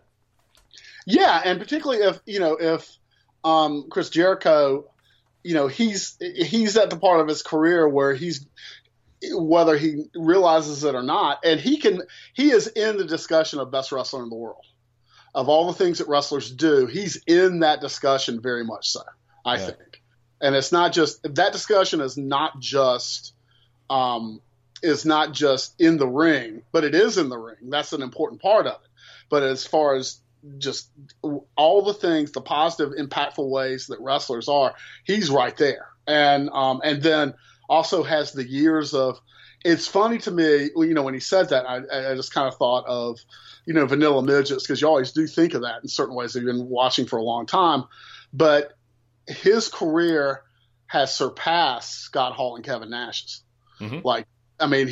He has been more positive at a higher level. They might have the positive peak over him, but they have so many more negatives. And then he's lasted so much longer and then, changed up so much that he has been important in so many ways. I mean, he's in the all-time pantheon of wrestling as far as everything that wrestlers do in positive ways. And so, I thought it was an odd time to say it. I'm not sure I'd want to say I'm the best in the world during the quarantine, but I might want to wait until everything. But he is he's got a lot to be proud of. I mean, there's no doubt. And then the fact that he's able to adjust to the quarantine as well as anybody has, and be, and even do what he did with Sugar Dunkington. Like, I've seen that guy for years, and I didn't know whether he was going to, he was a Quackenbush guy, and whether he was going to get a chance to. He's really good at that Chikara style, but whether he was ever going to get a chance to do what he did with that. And I very much like AEW taking somebody, putting them on television, beating them, making it clear, and what Jericho did with that. But giving him some exposure and giving him some, balls to fight back. And then Jericho's wearing his shirt. And as far as Le Champion goes, him wearing his shirt was a dick move. It was an arrogant move. And then as a real life move, it was a pretty cool move. It was like giving this guy some extra exposure. Maybe he'll sell some shirts. And it tells a long-term story of either, Pineapple Pete comes back and is able to make, get a win over somebody or do something there, or he doesn't. And then the next guy comes in for special, to be used in that way. And I've liked that they did that with Colt Cabana too, where they've given you two stories, even though you knew which story really counted more to raise the stakes. But then the next indie guy that comes in that wrestles, can he win or not? And then the day comes when one of them does win and joins the roster. That win is going to mean a lot more because they had the people that didn't quite make it. And I think that that instead of just going in and losing, just, hey, he's the guy across the ring and he loses, telling that story, and it puts over Jericho Le Champion as a dick, and he cheated and to win. But I liked how all that played out in more than one level. It played out in, here's a boost to a guy that we're not signing, who deserves it, who's carried a lot of respect, but hasn't made. Hasn't been in the affluent part of the business, and then and it will help him with exposure, but it also counts with the character and the stories that they're telling on television. I thought that was a really cool deal. Audible is offering listeners of this podcast a free edition of Jim Ross's Under the Black Hat, or for that matter, any book title of your choosing in their vast collection of thousands and thousands of books. If you go to audible.com/Wade or text Wade to 500-500. That's right. Jim Ross's Under the Black Hat came out just a couple weeks ago, available to you right now for free. In his new book, he goes into detail that I haven't heard before. There's one point pretty early in the book where he says, I'd call it the damn Flair versus Steamboat trilogy, and now I was trying to get punch holes to line up in the stupid paper on my stupid desk. I wanted to be on the front lines, not behind a desk. Go check out the new Jim Ross memoir of his time in WWE with some great stories from years and years ago and more recently. That's Under the Black Hat at audible.com/PWTorch. Now, it's not just pro wrestling books, and it's not just books. Audible is much more than audiobooks. They have podcasts, guided wellness programs, theatrical performance, A-list comedy, and exclusive Audible originals you won't find anywhere else. There are thousands of titles. In fact, if you listen to everything on Audible, you'd be listening for more than 3 centuries to catch up. Of course, you could dial up your narration speed and maybe cut it down to a century and a half. Anyway, Audible helps people get more stories and information through the gift of found time. It allows people to listen while commuting, cooking, exercising, gardening, or relaxing at home. A recent Pew study found that 27% of adults say they haven't read a single book in the past year, up from 19% in 2011. Lack of time being the main reason. So, why not listen to your books, and then you can, tell your friends how many books you read this year. One of the non-wrestling titles I'm listening to right now is Catch and Kill by Ronan Farrow, about the Harvey Weinstein situation. And it's a fascinating look behind the scenes at power and corruption and denial within a news organization, and the frustration that he had within NBC News trying to get this story out. It's a well-told story. It's fascinating and kind of chilling. Also, I'm listening to an Alfred Hitchcock biography. I've been watching some old Alfred Hitchcock movies in recent weeks as I've had more time at home and less time away from home, and I wanted to learn more about him and the movies he made. Whatever interests you this month, Audible's got a book that will let you do a deep dive into it or just be entertained and escape. So again, go to audible.com/Wade or text Wade to 500-500. Every month, members get 1 credit to pick any title plus 2 Audible originals from a monthly selection and access to daily news digests from the New York Times, Wall Street Journal, and the Washington Post, as well as guided meditation programs. And that's important for a lot of people right now. We're living in a time right now where there's a lot of unknowns and a lot of routines that have been broken, and it can shake us up a little bit. Some guided meditation might help. This might be the time to check that out, and Audible is a way to do that. So go to audible.com/Wade or text Wade to 500-500.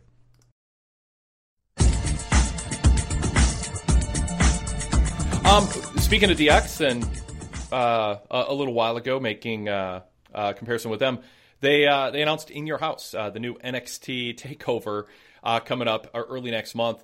Your thoughts on the takeover special, pulling from the nostalgia of the In Your House theme, and what you think they'll make of that? A couple of things. One, I actually heard this before I went back. I was watching both shows and I missed the segment. I went back and watched. I got a big kick out of the three of them, out of DX and and Armstrong too, Brian James. All three just going, yeah, that 25th anniversary thing sucked, and just kind of doing their own little comedy stuff back and forth. But I thought, number one, having the old guys in NXT do the nostalgia, I don't think they're not part. NXT is about, as a brand, whether it's developmental or its own brand, it's about the new. It's not about that. And so to do that, and then I know that a lot of people are listening to this, and a lot of people that are wrestling fans, they do remember In Your House, and there is a certain nostalgia for it. And there's a cute joke that I missed, which is, well, we're all in our house watching it. But the primary colors and all that, like, the thing was a flop.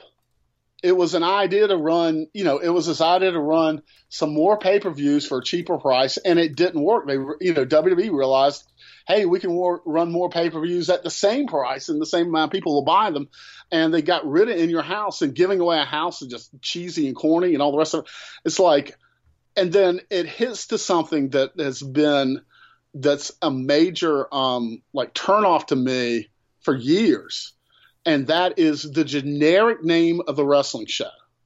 And it's been going on for so long that people think it's hallowed tradition. It's almost like getting in the WWE Hall of Fame.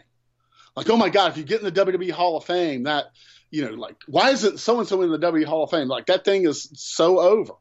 And, quarantine, WWE, quarantine coming next. It's like this name that is generic, that means nothing, that every indie show names themselves something and all that. And instead, why don't you just put in your name the thing you think is the most sale-worthy thing of it? Why isn't this NXT Matt Riddle versus Timothy Thatcher?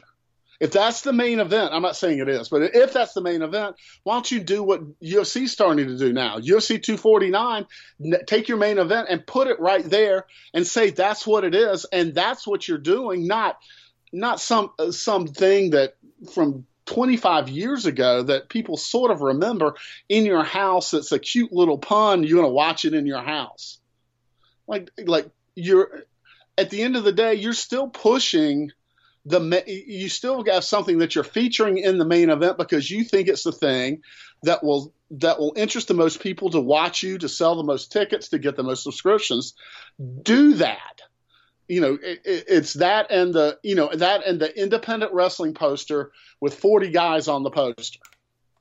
Like, even if the two guys that you have in your main event no one's ever heard of, pretend like they have and put them in dramatic facing each other and say, Joe Blow versus Blow Joe. I mean, it's like, just do that. Just have it and act like it's important until it becomes important. If there's anything you can learn from Vince McMahon, it's like act like something's important until it becomes important, self-fulfilling prophecy until it becomes important. That's how he really got over with WrestleMania and some other things. And so, yeah, I didn't like that. I was like, you have this, in NXT, you can look at the demos and go, they have the older demo, but they should have the younger demo. And this doesn't help. This doesn't do anything. So anyway, all right. I had a lot to crab about that. Yes. And now I'm finished. One other thing here. Vince McMahon, Oliver Luck, XFL. What's your take? I mean, I don't have all the documents in front of me, and this is why it's going to be in the hands of lawyers and judges and all that. But, I mean, man, there's a fight going on here. Yeah, and I think that Vince McMahon found someone, and his legal people have found someone not to play with. Yeah. Oliver Luck, that Oliver Luck said, he has a real reputation in the mainstream. It's like, okay, what are you firing me for? You've got to show it. And it can't just be Vince McMahon's a weirdo and doesn't understand that someone that a normal person might go home because of this pandemic that we've never seen before and do his work there. And, looking at the one that cracked me up was, I mean, this is high dollar stuff. This is $28 million. And one of the reasons why, McMahon hired this guy was his reputation. Like, he has a real reputation in the sports world. And one of the things he's complaining about was how he used the phone that he was given, how he used his corporate phone. Did he use his corporate phone for just corporate, like that level of petty? Because McMahon's used to putting pressure on people who are in the wrestling business who think, well, even if this is going bad, I don't want to fight it to the end and never come back to him. He might bring me back. Oliver Luck doesn't care, and then he's going to fight it for real. And then for this to go public tells me that McMahon's not handling this very well. Like, this is the classic thing to settle and to go away in my non-lawyer thing. But when I'm looking at what did a guy at this level of corporate management, he didn't use the iPhone they gave him correctly. It'd be one thing, Wade, if you paid for me to have an iPhone, and then I don't know if you know this, but some of the computer stuff I use from you, I watch Netflix on. But, and I think that's really petty, but that would be something at our level you would kind of do. But it's at that level, like that, I thought that made McMahon look, the stuff that he's claiming to be able to breach the contract on didn't seem like the kind of thing that you could do that with, that kind of thing. If the guy can just go, yeah, I was working, here's my stuff, and here's what I was working, he's going to have to pay up. Yes. Yep. I agree. Bruce, we didn't get to answer many emails, but we did get an email from DK from Maryland who just said, hey, Wade, Bruce is the best. That's all. I think that's a pretty good start and finish to our mailbag segment. We went so long on other stuff. I like that. Yeah. Appreciate it. Yeah. Seriously, appreciate that. Cool. So check out Bruce doing podcasts multiple times per week for VIP members, pwtorch.com/govip. And then also check out his writing in the Pro Wrestling Torch newsletter and follow him on Twitter at Bruce B. Mitchell, PW Torch. Is it? Oh my God. Oh my God. What's your Twitter? At Mitchell PW Torch. At Mitchell PW Torch. That is correct.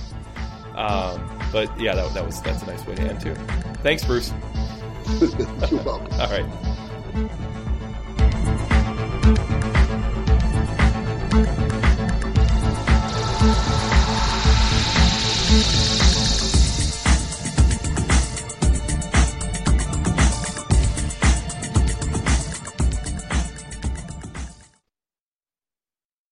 One of the great benefits that comes with a VIP membership is access to our unmatched library of Pro Wrestling Torch newsletter back issues. In the late 1980s and 1990s, before the internet, pro wrestling was documented in print newsletters, contemporaneously packing a week's worth of news and results and Q&A interviews with some of pro wrestling's biggest newsmakers in the pages of the Pro Wrestling Torch weekly newsletter. When you become a VIP member, you instantly gain access on our PW Torch VIP website to a year-by-year listing of all 50-plus back issues from every year dating back to the late 1980s through today.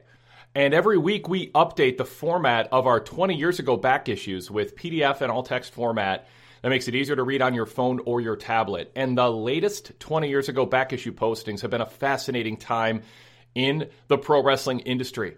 Going back to the April 1st, 2000 issue, the cover story headline, Bischoff and Russo given a second chance. The opening line of the cover story, WCW needed a big shakeup because status quo was leading them downhill fast. Eric Bischoff and Vince Russo, two contributors to the problems WCW is having, have been brought back as a team to save WCW. And there's an in-depth cover story on that, along with a lot of other news in that issue, including a feature column by Bruce Mitchell. And my preview of WrestleMania. And then we marched through April. The next headline was WrestleMania 2000, Triple H retains the title. The next week, the cover story is on the relaunch of Nitro after WCW took a week off. Plus, a cover sidebar reports on ECW champion Mike Awesome's attempt to jump to WCW without dropping the ECW title first, and part one of my Torch Talk interview with Lance Storm. And then the April 22nd issue opens with a cover story on Nitro's crashing ratings after just 2 weeks of Vince Russo and Eric Bischoff in charge. Plus a feature editorial that I wrote regarding Russo's booking style and my endnotes editorial on the Russo-Hogan dynamic, plus coverage of WCW Spring Stampede and more. So when you go VIP, you get access to dive in depth on those 20th anniversary issues or any era you want to read about, whether it's the mid-90s or just 3, 4, 5 years ago. So go VIP. Full details at pwtorch.com/govip. That's pwtorch.com/govip. I know a lot of you are diving into WWE Network archives and watching old content on different streaming services. Well, there's no better companion when you do that than reading our coverage in the Pro Wrestling Torch weekly newsletter dating back to the late 1980s. Bring up our match report, our star ratings, our news coverage of that era, or just settle in and read fascinating interviews with some of pro wrestling's biggest names and their longest form interviews talking about the inner workings of the wrestling industry. Before there were podcasts with wrestlers hosting and talking about such things, the Torch Talk series was the only place you could go for long form interviews with pro wrestling's newsmakers. pwtorch.com/govip. In times like these, I think you'll get more out of a PW Torch VIP membership than ever, so check it out. Audible is offering listeners of this podcast a free edition of Jim Ross's Under the Black Hat, or for that matter, any book title of your choosing in their vast collection of thousands and thousands of books if you go to audible.com/Wade or text Wade to 500-500. That's right. Jim Ross's Under the Black Hat came out just a couple weeks ago, available to you right now for free. In his new book, he goes into detail that I haven't heard before. There's one point pretty early in the book where he says, I'd call it the damn Flair versus Steamboat trilogy, and now I was trying to get punch holes to line up in the stupid paper on my stupid desk. I wanted to be on the front lines, not behind a desk. Go check out the new Jim Ross memoir of his time in WWE with some great stories from years and years ago and more recently. That's Under the Black Hat at audible.com/PWTorch. Now, it's not just pro wrestling books, and it's not just books. Audible is much more than audiobooks. They have podcasts, guided wellness programs, theatrical performance, A-list comedy, and exclusive Audible originals you won't find anywhere else. There are thousands of titles. In fact, if you listen to everything on Audible, you'd be listening for more than 3 centuries to catch up. Of course, you could dial up your narration speed and maybe cut it down to 1.5 centuries. Anyway, Audible helps people get more stories and information through the gift of found time. It allows people to listen while commuting, cooking, exercising, gardening, or relaxing at home. A recent Pew study found that 27% of adults say they haven't read a single book in the past year, up from 19% in 2011. Lack of time being the main reason. So, why not listen to your books, and then you can, tell your friends how many books you read this year. One of the non-wrestling titles I'm listening to right now is Catch and Kill by Ronan Farrow. about the Harvey Weinstein situation. And it's a fascinating look behind the scenes at power and corruption and denial within a news organization, and the frustration that he had within NBC News trying to get this story out. It's a well-told story. It's fascinating and kind of chilling. Also, I'm listening to an Alfred Hitchcock biography. I've been watching some old Alfred Hitchcock movies in recent weeks as I've had more time at home and less time away from home, and I wanted to learn more about him and the movies he made. Whatever interests you this month, Audible's got a book that will let you do a deep dive into it or just be entertained and escape. So again, go to audible.com/Wade or text Wade to 500-500. Every month, members get 1 credit to pick any title plus 2 Audible originals from a monthly selection and access to daily news digests from the New York Times, Wall Street Journal, and the Washington Post, as well as guided meditation programs. And that's important for a lot of people right now. We're living in a time right now where there's a lot of unknowns and a lot of routines that have been broken, and it can shake us up a little bit. Some guided meditation might help. This might be the time to check that out, and Audible is a way to do that. So go to audible.com/Wade or text Wade to 500-500.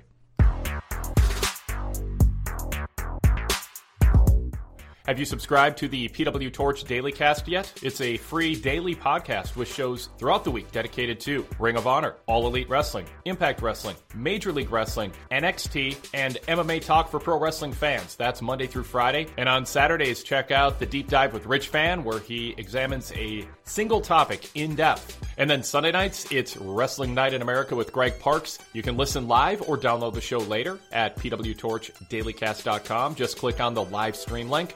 He takes your calls talking about wrestling's biggest events, either ones that just took place or previewing shows that are right around the corner. And on Sundays when WWE runs pay-per-views, he's live right after the pay-per-view at pwtorchdailycast.com, reviewing the show and taking your calls. That's the PW Torch Daily Cast lineup. Just search PW Torch in Apple Podcasts or wherever you listen to your wrestling podcasts, or visit our homepage to download or stream the shows or find out more information, pwtorchdailycast.com.